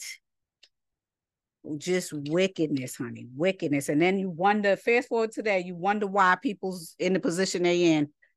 Child, here for our forefathers ain't never been right. They never act right. They always want to follow evil. And it was their choice to do that. Nobody ain't put no gun to their head, a bow and arrow, nothing. Chapter 24. Babylon controls Jehoiakim. In his days, Nebuchadnezzar King of Babylon. Now, we already know what Babylon means, confusion. Okay, that's what it means in Hebrew. The king of Babylon came up, and Jehoiakim became his servant for 3 years, and he turned and rebelled against him. The Most High sent marauding bands of Chaldeans, Armenians, which is Syrians, Moabites, and Ammonites against Jehoiakim. And he sent them against Yehuda to destroy it. I already told you, the Most High said, when I'm done with you, I'm done. Can't nobody do you like the Most High, honey. He said he was going to destroy this land. What are you doing? He's sending everybody. He's sending everybody to get them. Uh-huh. In accordance with the word of the Most High, which he spoke through his servants, the prophets. He said what he said. Surely this came on Judah at the command of the Most High to remove them from his sight because of the sins of the king of Manasseh, in accordance with everything he had done. Now I'm going to say this. Even though King Josiah was reigning, the king of Manasseh did so much wickedness that the Most High is paying the children of Judah he's getting them back for what this king did. So I say this because we wonder today why all the stuff is happening to us. But I'm telling you, it's because what our forefathers did. Just like Manasseh been dead a long time ago. And the children of Yehuda is paying for what Manasseh did. Same thing happening to us. And the same thing's going to happen to all the rest of the heathen nations too, because whatever their forefathers did, especially to the children of Israel, is going to come back to them. The Most High said it. It's one of the laws. Okay? Back to what I was saying, verse 4. And all of the innocent blood that he shed, for he filled Jerusalem with innocent blood, and the Most High would not pardon it. That's what Manasseh did, especially the killing of Isaiah. Anyway. Now, the rest of the acts of Jehoiakim and everything he did, are they not written in the book of the Chronicles of the Kings of Yehuda? Jehoiakim reigns. Okay, hold on. Now, there's a Jehoiakim, and then there's a Jehoiachin. I don't know why, but I guess it's the second one. So Jehoiakim slept with his fathers in death, and his son, Jehoiachin, oh my, reigned in his place.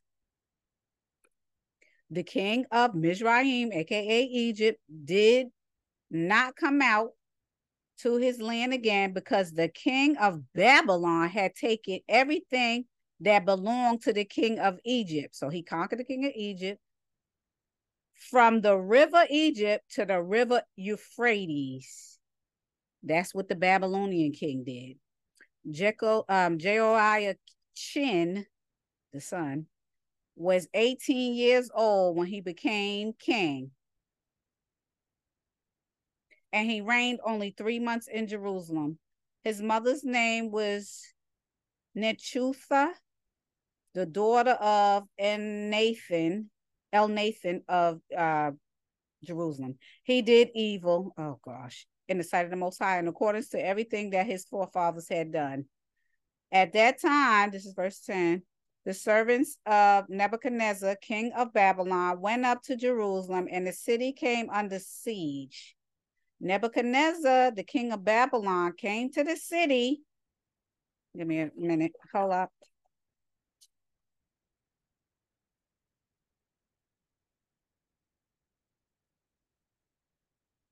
Came to the city while his servants were besieging it. Jehoiachin, king of Yehuda, surrendered to the king of Babylon, and he and his mother and his servants and his captains and his palace officials. So the king of Babylon took him prisoner in the 8th year of his own reign. He carried out there, Jerusalem, all the treasures of the house and the temple of the Most High. So you see, they were stealing all of the children of Israel's stuff. Now you wonder why the children of Israel ain't got nothing. All this stuff was stolen by all the heathens. I'm talking about the true children of Israel. They ain't got a pot to piss in the window to throw it at her. Because all their stuff was stolen. But the Most High said all their stuff gonna come back to them. I already told you. The Most High's word will not fall down void, baby. It ain't gonna fall down void, because all the stuff that these heathens got today will be back in the hands of the children of Israel when it's their time. Know that and understand it. So again, he carried out all of Jerusalem's treasures out of the house of the temple of the Most High, and the treasures of the palace he took there too, and cut in pieces all the articles of gold in the temple of the Most High, which Solomon the king of Israel had made, just as the Most High had said. He led away into exile all Jerusalem and all of the captains and all of the brave men and 10,000 captives and all the craftsmen and all the smiths. So what's happening to the children of Judah, the kingdom of Judah? They going into slavery. I'm going to say it straight out, slavery. How many times did anybody, aside from the children of Israel, go into slavery? I'm not talking about conquering the land and killing the people and then mating with the leftovers and then conquering them in that way in DNA. I'm talking about breaking down kingdoms and bringing them into slavery, not wanting to mingle and mix with them and just calling them all kinds of bywords and them just being bywords and separated. I'm not talking about that. And I'm not talking about somebody just killing some people, putting them in bondage and then wiping out many of them. And I'm not talking about bondage as in the children of Israel. I'm talking about putting them in cages and just putting them there for a little while so that they could be killed in a gas chamber. I'm talking about the children of Israel who was literally slaves that built infrastructure everywhere they went. That's what I'm talking about. And that's who these children are. Okay? That's who they are. I'm not talking about other people's situation. I'm talking about the true children of Israel situation. Who took their stuff? Who took all their stuff? The Babylonian king took it.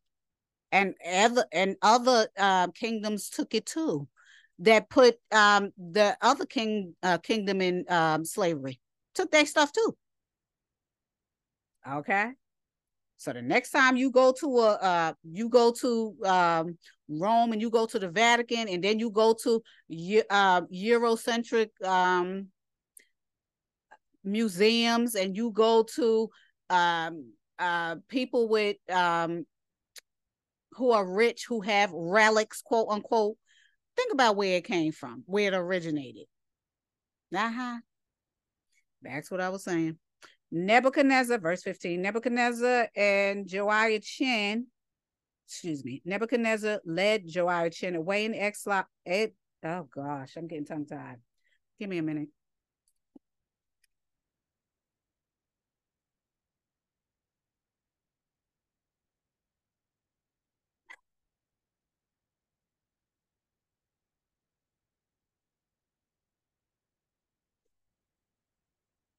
Okay. Nebuchadnezzar led Jehoiachin away into exile to Babylon. He also took the king's mother and the king's wives and his officials and led the men of the land, including Ezekiel. Listen. As exiles from Jerusalem to Babylon. Why does this matter? Because Ezekiel is a major prophet. So when the king of Babylon took the children of Yahudah with the king to Babylon, they had a major prophet with them. And this is not going to be the first time. I need you to listen to everything that's said, because in these books is weaved through other books. This is where the bridges are coming from. Okay. And the bridge to that is Ezekiel 1:1. There's even other bridges that go with these books that's not in the books of the Bible. This is what I keep trying to tell you.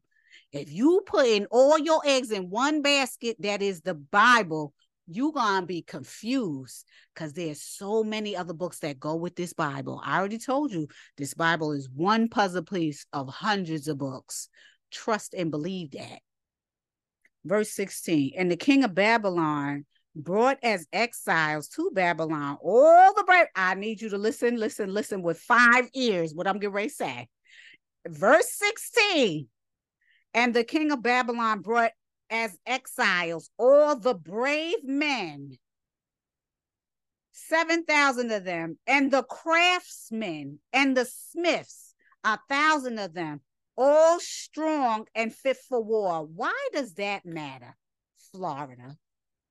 Because there's no way in the world nobody's going to go to nobody's land and take the weakest, the dumbest, the most feeble.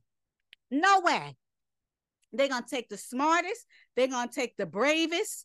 They're going to take the most fit. They're going to take the most educated, and they're going to take the most crafty. And that's what heathens have done since the beginning of time.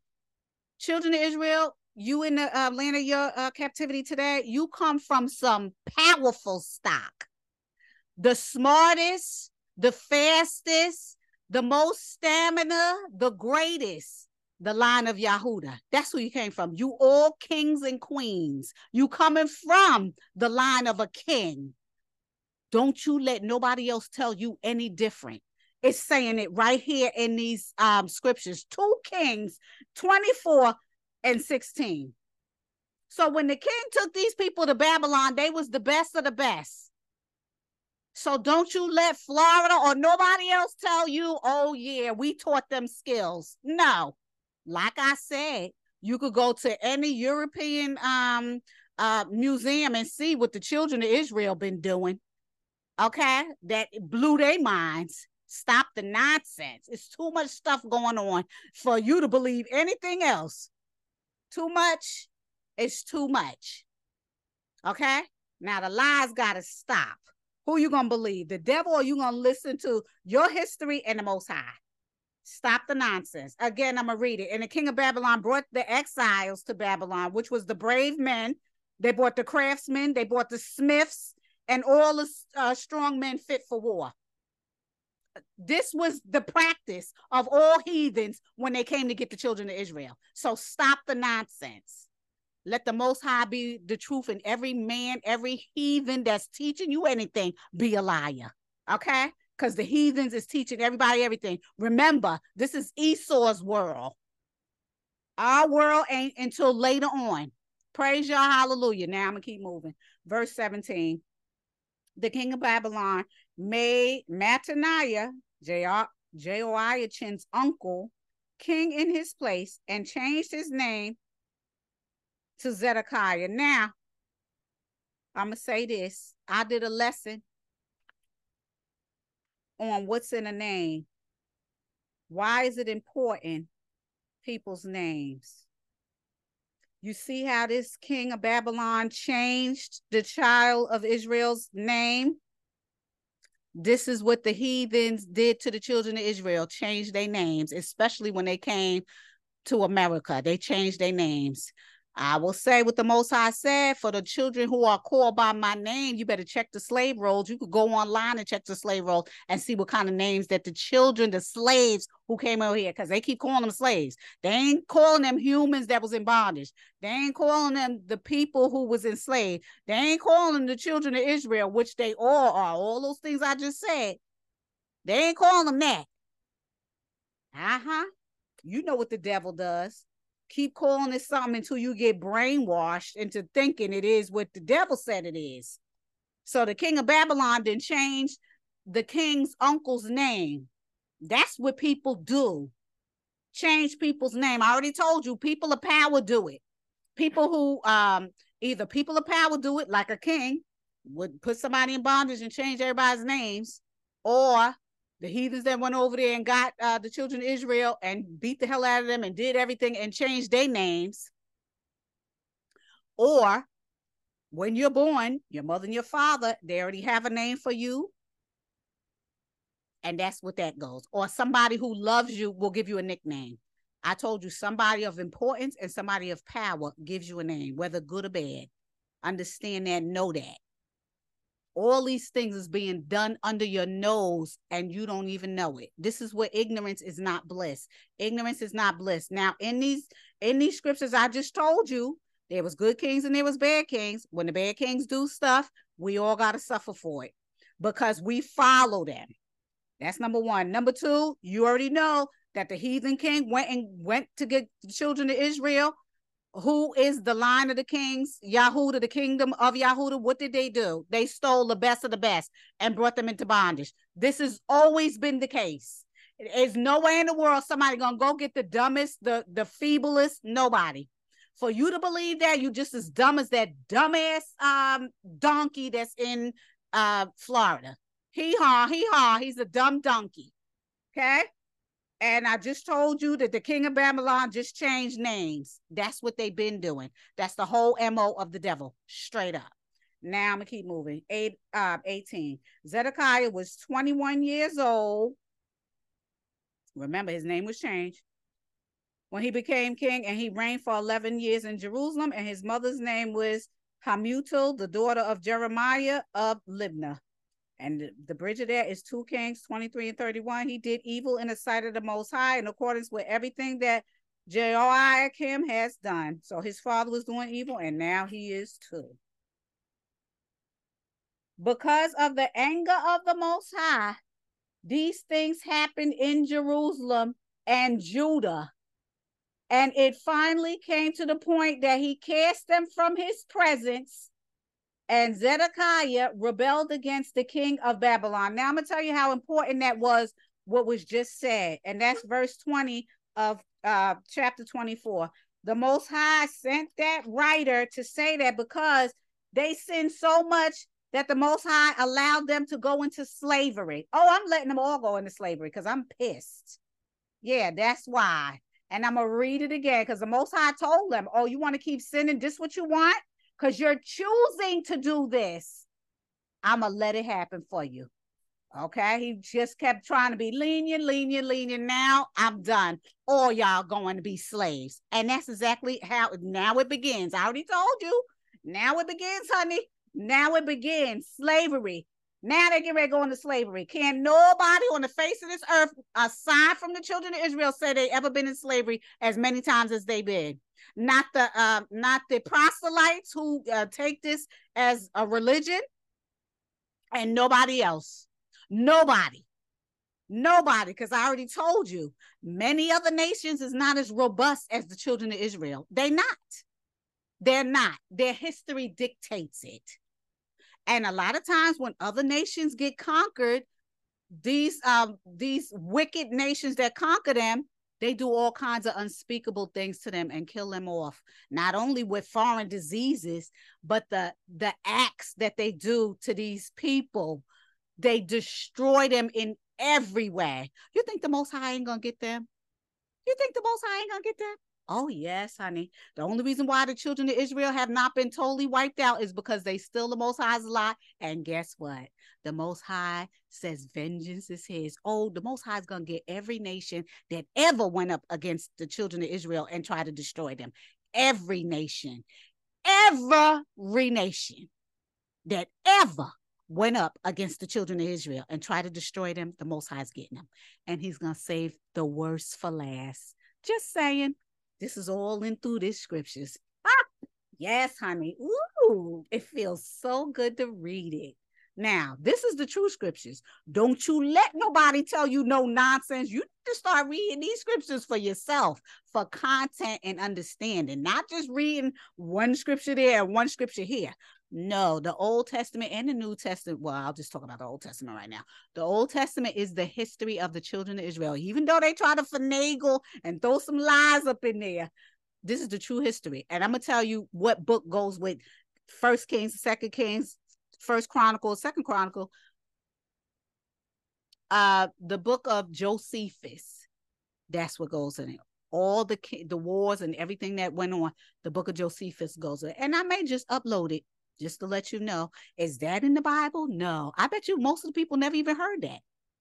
Y'all gonna stop playing with me. You're gonna stop playing with the Most High. You better get yourself in these scriptures and start walking with the Most High before it's too late. Moving on. 2 Kings chapter 25, and this is the last one. Here's the highlights. Verses 1 through 3, Jerusalem is besieged. 4 through 7, Zedekiah taken, his son slain, his eyes put out. I'm going to tell you how ruthless heathens are. Honey, they the devils. I already told you the devil's the devil. You going to stop messing with me, honey. The devil is the devil. I already told you also that the devil got kids and people who listen to him. You're not going to play with me, honey. Genesis 3:14 through 16, you're not going to play. Back to what I was saying. Verses 8 through 12. Nebuzar Adon defaces the city, carries out the remnant, except for a few poor laborers. I already told you, heathens ain't going to get nobody who's feeble and don't know nothing. They ain't going to get nobody. If you believe that dumb donkey in Florida, I got a bridge I want to say, and it's free. I mean, it ain't free. It's damn near free. Okay? I got a bridge that I want to sell you. It's a good bridge, and it's almost free. Come on, come buy it. Like I said, verses 8 through 12, he steals everybody except a few poor laborers into captivity. 13 through 17, and spoils and carries away the treasures. 18 through 21, the nobles are slain at Riblah. 22 through 26, Gebaliah, who was over them, had remained, being slain. The rest flee into Egypt. There's another thing I want to say too in regards to Egypt. I'm going to say it when it comes up. Verses 27 through 30, evil Murderak, that's his name, evil Murderak, advances Joachim in his court. Child, these names, honey. All right, this is the last chapter before we move on to the Chronicles. I'm going to tell you something. I'm going to say it after I say this. After I read this last chapter, I'm going to say something about the Chronicles. Just give me a minute, because I'm all over the place, child. I'm just all over the place. But I'm trying to focus. I want to say so many things. If I had two heads, I'll be talking. Okay. All right. So we know that Nebuchadnezzar is going to take over and just steal the children. He's just going to come take them. So now in the 9th year of Zedekiah's reign, on the 10th day of the 10th month, Nebuchadnezzar, the king of Babylon, I already told you what Babylon means, came. He with all his army against Jerusalem and camped against it and built siege works surrounding it. So they came deep to come against Jerusalem. The city came under siege for nearly 2 years, until the 11th year of King Zedekiah. On the 9th day of the 4th month of the famine caused by the siege, because you know they couldn't go out because they had those walls, so they was being sieged. If they went out to get anything, they would be taken away. So that's why they was kind of blocked into their own little area. So there was no food. There was a famine. There was no food for the people in the land. Then the city wall was broken. So now the Babylonians broke down the wall. Okay. And the children were conquered. All of the men of war fled by night by the way of the gate between the two walls by the king's garden through the Chaldeans, the Babylonians that were around the city. Now, there's two things that's important here. I'm going to mention it now, but I'm going to mention it later on too. Okay? I'm going to mention it now, and I'm going to mention it later on. And I can't tell you when later on. I'm just going to tell you I'm going to mention it later on when it becomes, when I start reading it, when it comes available to me. And it may be around Daniel or one of them. It's very important to note.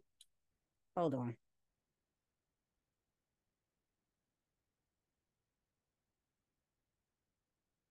It's very important to note because a lot of times people try to guess what nation is what.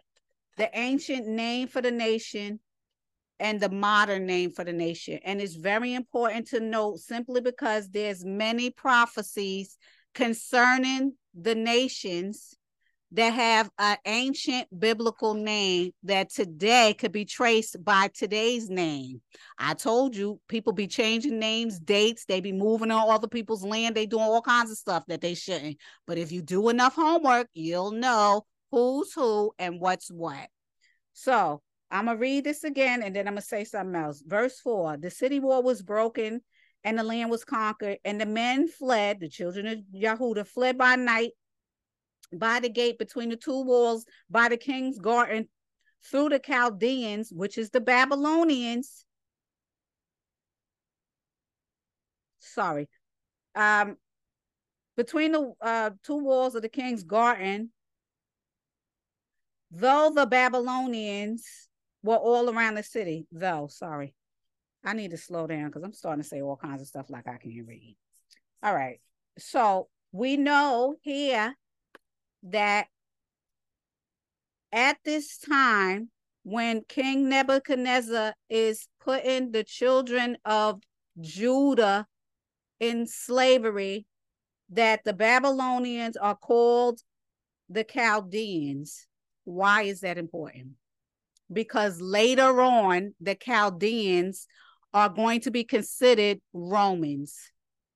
How?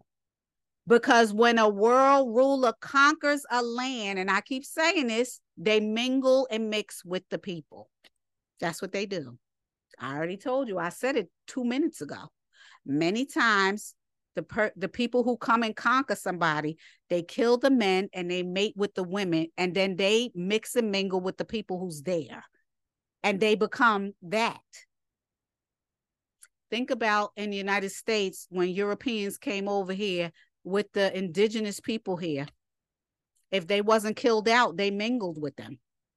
Think about Rome, when Rome was the last Roman rulers and they start going through Egypt. Did they not mix and mingle? They started killing the men, and did they not start mixing mingling with the rest of the people in the kingdom? This is why people believe that the ancient Egyptians was European, and they wasn't. Because by the time the Europeans, which it was Greece first, and then it was Rome, and this is according to Daniel and world history that nobody's telling you. This is why you got to rely on these scriptures, because it's chronologizing, it's a chronology, mixing that. It's a chronology of world history along with the children of Israel's history. And this is in the book of Daniel. The next to the last world rulers that conquered the children of Israel was Greece. Greece conquered the children of Israel. And then later on, Rome conquered them. They didn't mix with the children of Israel. Some people did mix with the children of Israel, but for the most part, they didn't. What they did, Rome and Greece, they mixed with the children of Egypt, and they was just as black as the children of Israel. And there's too many parts in this Bible that says that they was black. It's too many. And I would just say this. When Shaul in the New Testament, which when he was writing his books and he was going and he was spreading the good news, the Romans thought he was an Egyptian. Now, why would they think he's an Egyptian?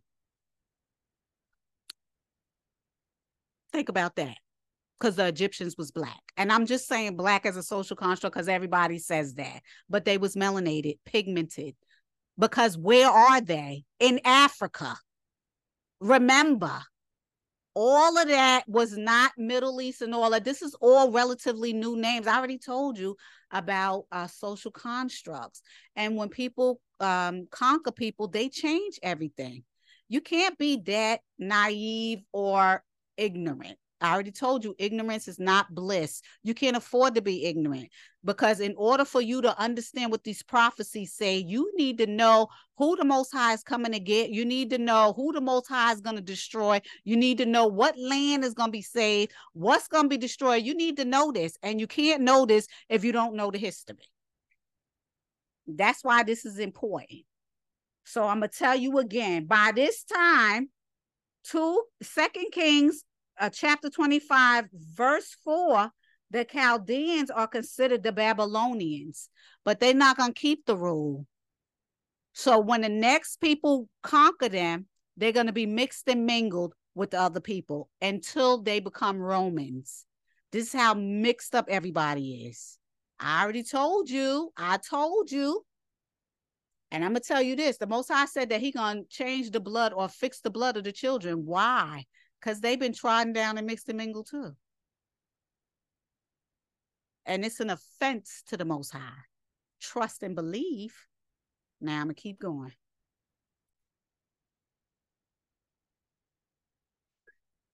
And they went by way of the plain of the Jordan.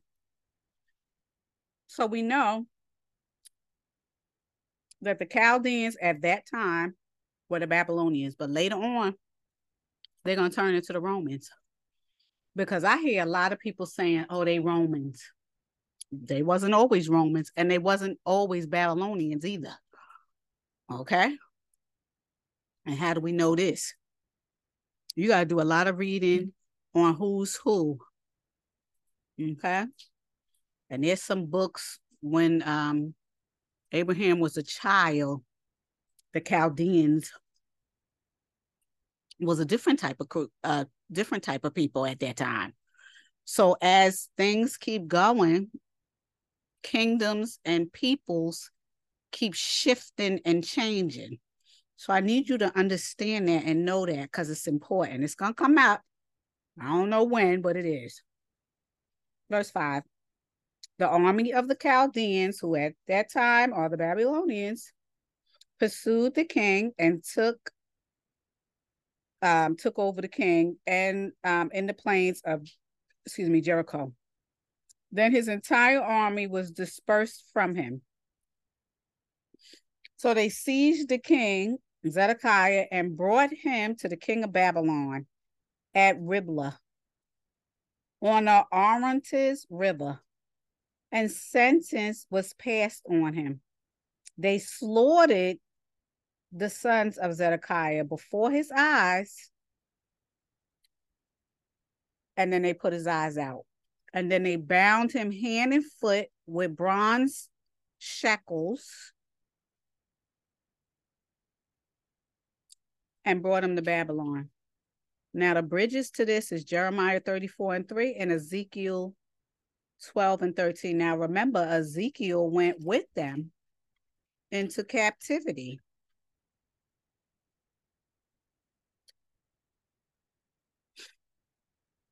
All right, so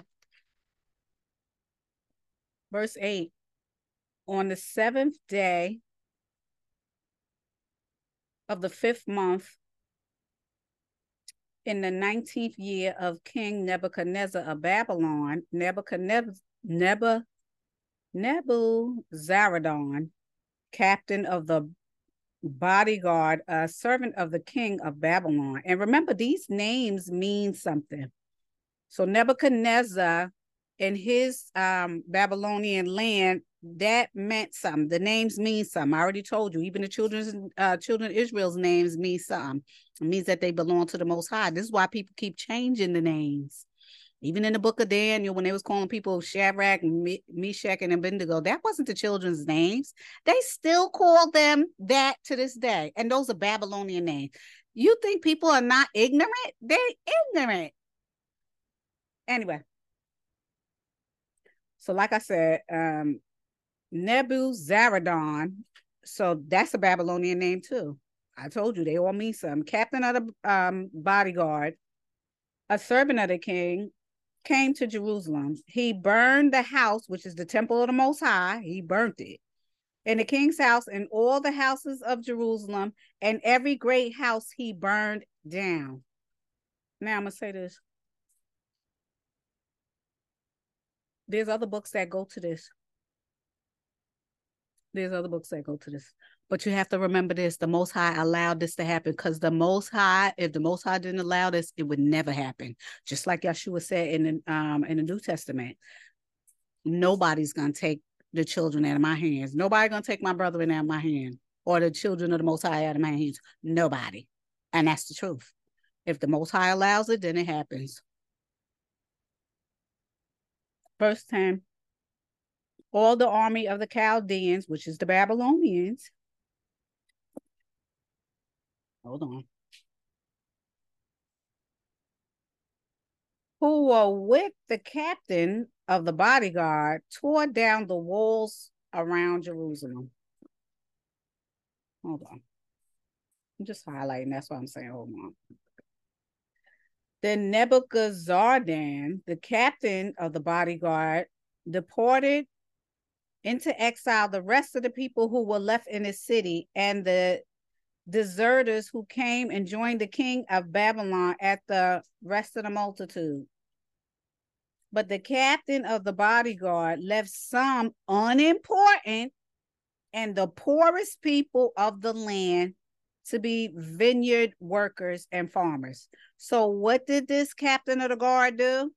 He left the remnant of the people that didn't matter. And that's what conquerors did. Either they burned down and killed everybody, or they left the leftovers. They took the best people they could. So there's no way in the world that donkey of a, I ain't even gonna call him a man, he's a donkey, a dumb donkey, an ass, in Florida could say that during slavery, the children of Israel, because that's who they are and were taught skills. Honey, they knew all of that before they got over here. Because the Most High said the worst kingdom is going to dismantle you. The worst. And you ain't going to understand what they say, and you ain't going to know nothing about their land. That's what the Most High said to them. Know that. Anyway, verse 13. Now the Chaldeans, who's the Babylonians, smashed the bronze pillars which were in the house of the Most High and their bases, and the bronze sea, the large basin, which were in the house of the Most High, and carried the bronze to Babylon. So they looted. They stole.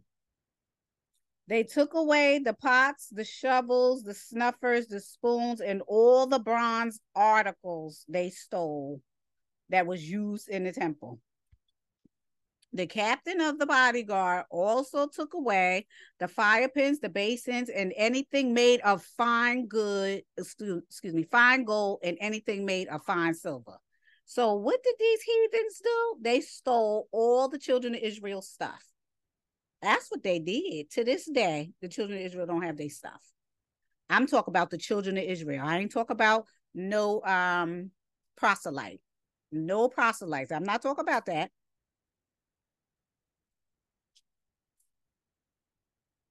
Okay.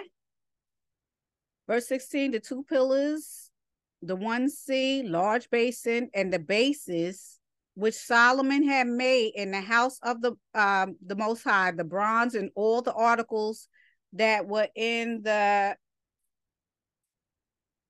was incalculable.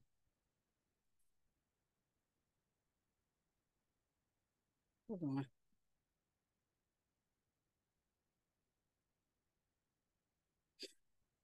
I'm highlighting a lot of stuff because I need to refer to it later. Verse 17. The height of one pillar was 18 cubits, which was about 27 feet. And and the capital of bronze was put on top of it. The height of the capital there was 3 cubits, 4.5 feet, a network lattice work of pomegranates around the capital were all of bronze. This is what the children of Israel did. And the second pillar had the same as these with a network. The captain of the bodyguard took captive Sariah, the chief priest, Zephaniah, the second priest, and the 3 doorkeepers of the temple.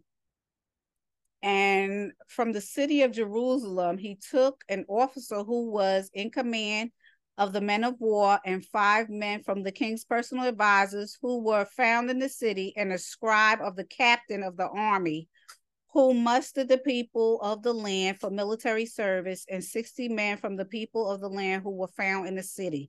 This is what the barbarian Babylonians took of the children of Israel.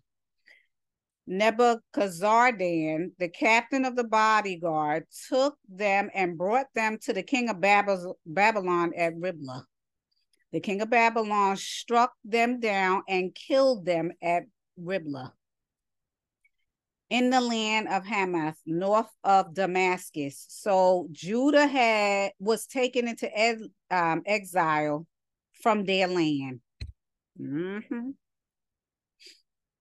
Now the people, verse 22. Now over the people whom Nebuchadnezzar, the king of Babylon, had left in the land of Yehuda, he appointed as governor Gedaliah, the son of Ahikam, the son of Shaphan. When all the captains of the forces, they had their men, heard that the king of Babylon had appointed Gedaliah the governor. Now remember, this is the remnant that didn't have nothing. Those was the stragglers, the leftovers. They came with their men to Gedaliah at Mizpah, namely Ishmael, the son of Nethaliah, and Johanan, the son of Kereth, and Sariah, the son of Tanoeth, the Nephathite. Oh gosh. Jezaniah, the son of the Mephalite. Gedaliah swore an oath to them and their men and said to them, do not be afraid of the servants, which are the officials of the Chaldeans. Live in the land and serve the king of Babylon, and all will be well with you. But in the 7th month, Ishmael, the son of Nethaliah, the son of Elishamiah, of the royal family, who had claimed to be a governor, came with 10 men and struck and killed Gedaliah and the Hebrews and the Chaldeans who were with him in Mizpah. Then all the people, both small and great, and the captains of the forces sent out and went to Egypt, for they were afraid of the Chaldeans. I'm going to talk about this in a minute. They was afraid of the Babylonians. Now, why is it important that I'm mentioning that the children, when they got scared, they ran into Egypt? Why were the children always running into Egypt? Remember, the Most High told them, don't go back to Egypt. Once they got out of Egypt from bondage, don't go back into Egypt. But many times in many wars, when they got scared, they went into Egypt. Why? Why did the children of Israel keep going into Egypt when the Most High told them, don't go back into Egypt? And I'm going to tell you why, but I'm asking a rhetorical question. I'm going to give you a minute to think about it. Why? Why did the children keep running back into Egypt when the Most High told them, don't go back into Egypt once they came out of slavery? I'll give you a minute.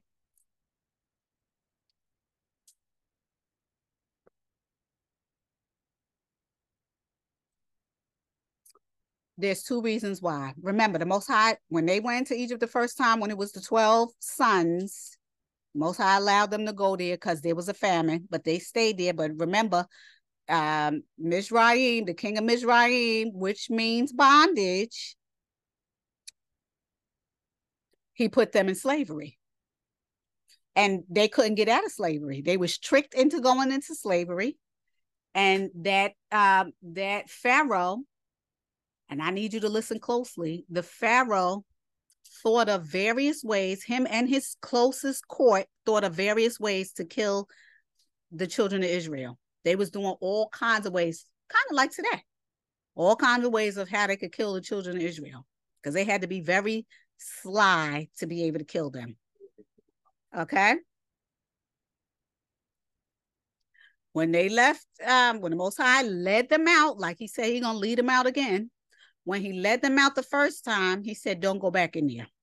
Now we are two kings, okay? Because that was Genesis and Exodus. Most High told them, don't go back in there.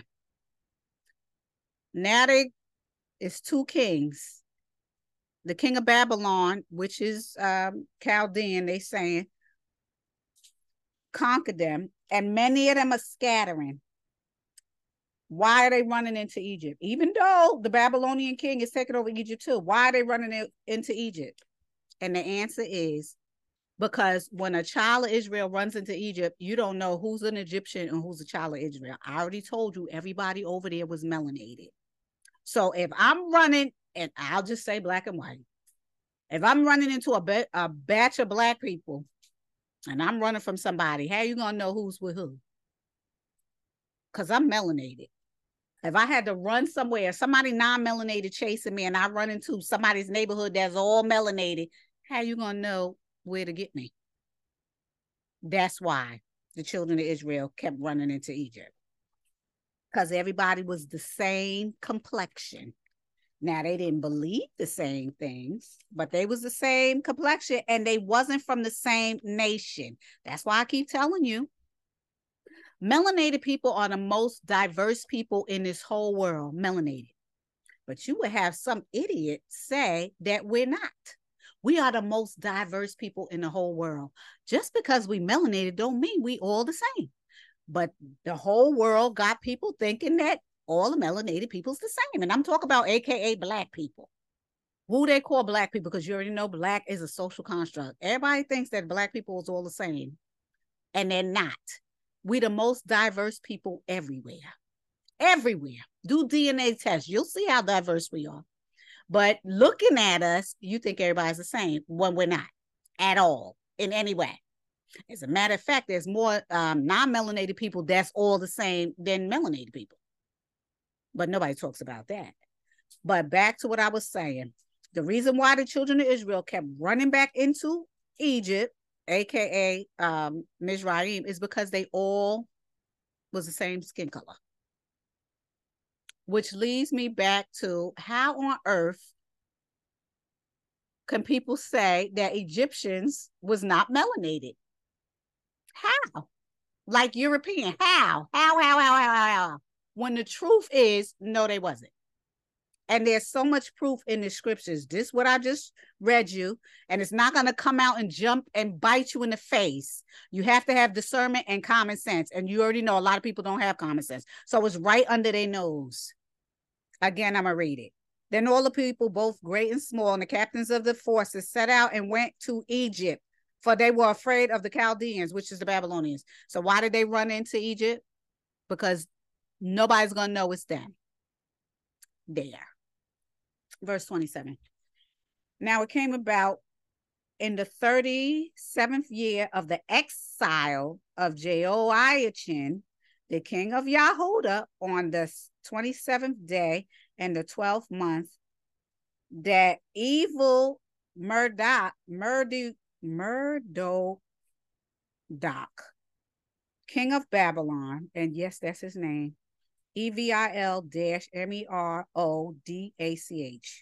That's his name. In the year that he became king, showed favor to Jehoiachin, the king of Yahuda, and released him from prison. Listen, and he spoke kindly to him, set his throne above the throne of the other kings, which are the captive of the peoples who are with him in Babylon. Jehoiachin changed from his prison clothes for palace garments. He dined regularly in the king's presence for the remainder of his life. And his allowance, even though he was still in bondage, a continual one, was given him by the king, evil Murdiach. Now it's Murdiach, before it was Murderach. They keep changing these names and the spelling of the names too. So I think that might be a mistake. Let me highlight this because I think they're making a mistake in here. Because they saying the same name, except they spelling it one letter off. A portion every day for the rest of his life. I think there's a mistake in here. Let me look. Yeah, there's a typo. I'm checking with the other books. There's a typo. The man's name is Evil Med Rodak, but they put an I in here instead of a O. So I just saw a typo in the Amplifier. Actually, I saw two. So there's actually two typos. I just saw two typos in these books. So if you're not checking, you won't see the mistakes because there are mistakes in Bibles. And there is there's actually two typos I just saw in these in the Amplified Bible. I should call them up and tell them. I should, because they selling a lot of these books and they got typos in them. Anyway, I'm done with that reading. Just like I said before, you're gonna learn something, even when I bumble. You're gonna learn something out of these scriptures. You're gonna learn something, and these are important things to note. All of this stuff is important about these nations and who these nations were back then and who they are today. Is very important to know and to note. I also learned something because Chaldeans had changed several times from different nations being mixed and mingled, because I thought them to be a different nation myself. And now I'm seeing that Babylon mixed and mingled with them. Because before Babylon, they was a different nation. So we will see that they will continue to change as a nation as they continue to conquer and be conquered. And that's how it works here. Because more and more that people come, and you could use the United States as an example. In the beginning, the face of the United States, which it wasn't the United States before Europeans got over here, it was different people, different types of people. And if you believe Christopher Columbus is the one who came over here and started doing everything, I got a bridge I want to sell you, and it's cheap. Because trust and believe me, there was people over here way before Christopher Columbus came, and it was already proven. So as the United States, before it wasn't the United States, but when the Europeans got over here, they called the United States, through their history and whatever, it keeps changing. The face of the United States keeps changing. And that's just like how the world is. The face of the world and its people keep changing. And as things keep changing, what happened yesterday and who the people were yesterday are not the same as the people who are today. So it's really important to find out, because even though we make mistakes, the Most High don't make no mistakes, because there's prophecies that's naming groups of people that are currently mixed and mingle today that the Most High don't care whether it's mixed and mingle, he gonna get them. Yeah. And that's what we need to know. That's why it's important to know exactly who's who. Because when we continue to keep reading, the Chaldeans is going to become a different type of people. You're going to see. Remember, it's Babylonian, but you're going to see it's going to start being Romans. Not now, but way later on. Because remember in Daniel, there was 4 major world rulers that conquered. And they conquered the world. So as they continue to conquer the world, they mix and mingle with the people.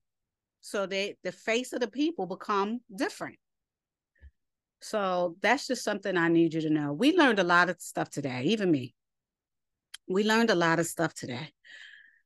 And I hope that, well, my hope and my focus and goal is to keep us all on our toes so that we could all have a walk that is satisfying to us, that will keep us wanting to walk with the Most High by learning something every day, by giving us the zeal to want to know everything about us through the scriptures.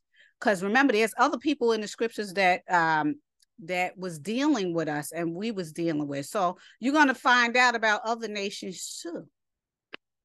So I hope that this was an eventful listening experience. And I hope that you continue to tune in. We can share this information, give somebody else the link, send your questions, make comments as to what type of information or topics you would like to listen to. And I will do my best to accommodate you. I thank you for listening. I thank you for tuning in. I thank you for sharing. I thank you for subscribing. I thank you for following. I thank you for all that. And as we continue to move forward, I don't want nobody to have no thin skin, because this is truth here. Whether my voice is high or it's low or I'm doing my shenanigans, I'm just here to tell the truth. That's it. I'm not against nobody, and I'm not coming down on nobody except for the children of Israel, because they should know better. But aside from that, we're just telling the truth here. It is what it is. I hope that you enjoy your day. I hope that you enjoy your Sabbath, your family, your meditation, your zeal for the Most High, your prayer session. And I hope to see you again. And until next time.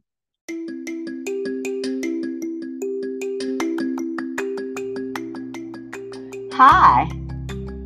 Trying to contact me regarding a question, comment, or concern?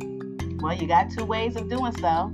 The first way is you can email me at cliffnoteqa@yahoo.com. I'll say it again. This is one word. cliffnote, the letter Q, the letter N, the letter A, @yahoo.com. The second way is you can upload a question, concern, or comment on Spotify. The question section appears under the episode's description on Spotify. Send me your question and I'll definitely answer it. Thank you and enjoy the podcast.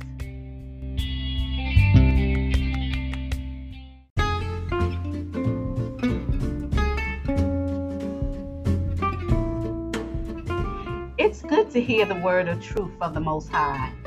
But you know what's better? Hitting that follow button and hitting the small bell next to it to be notified of new content. You can also save a life by sharing this valuable content. Go ahead, save a life today. Thanks.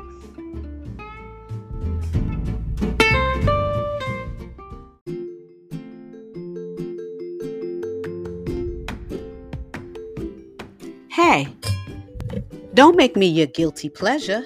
Hit that follow button and make that commitment. You will not be disappointed.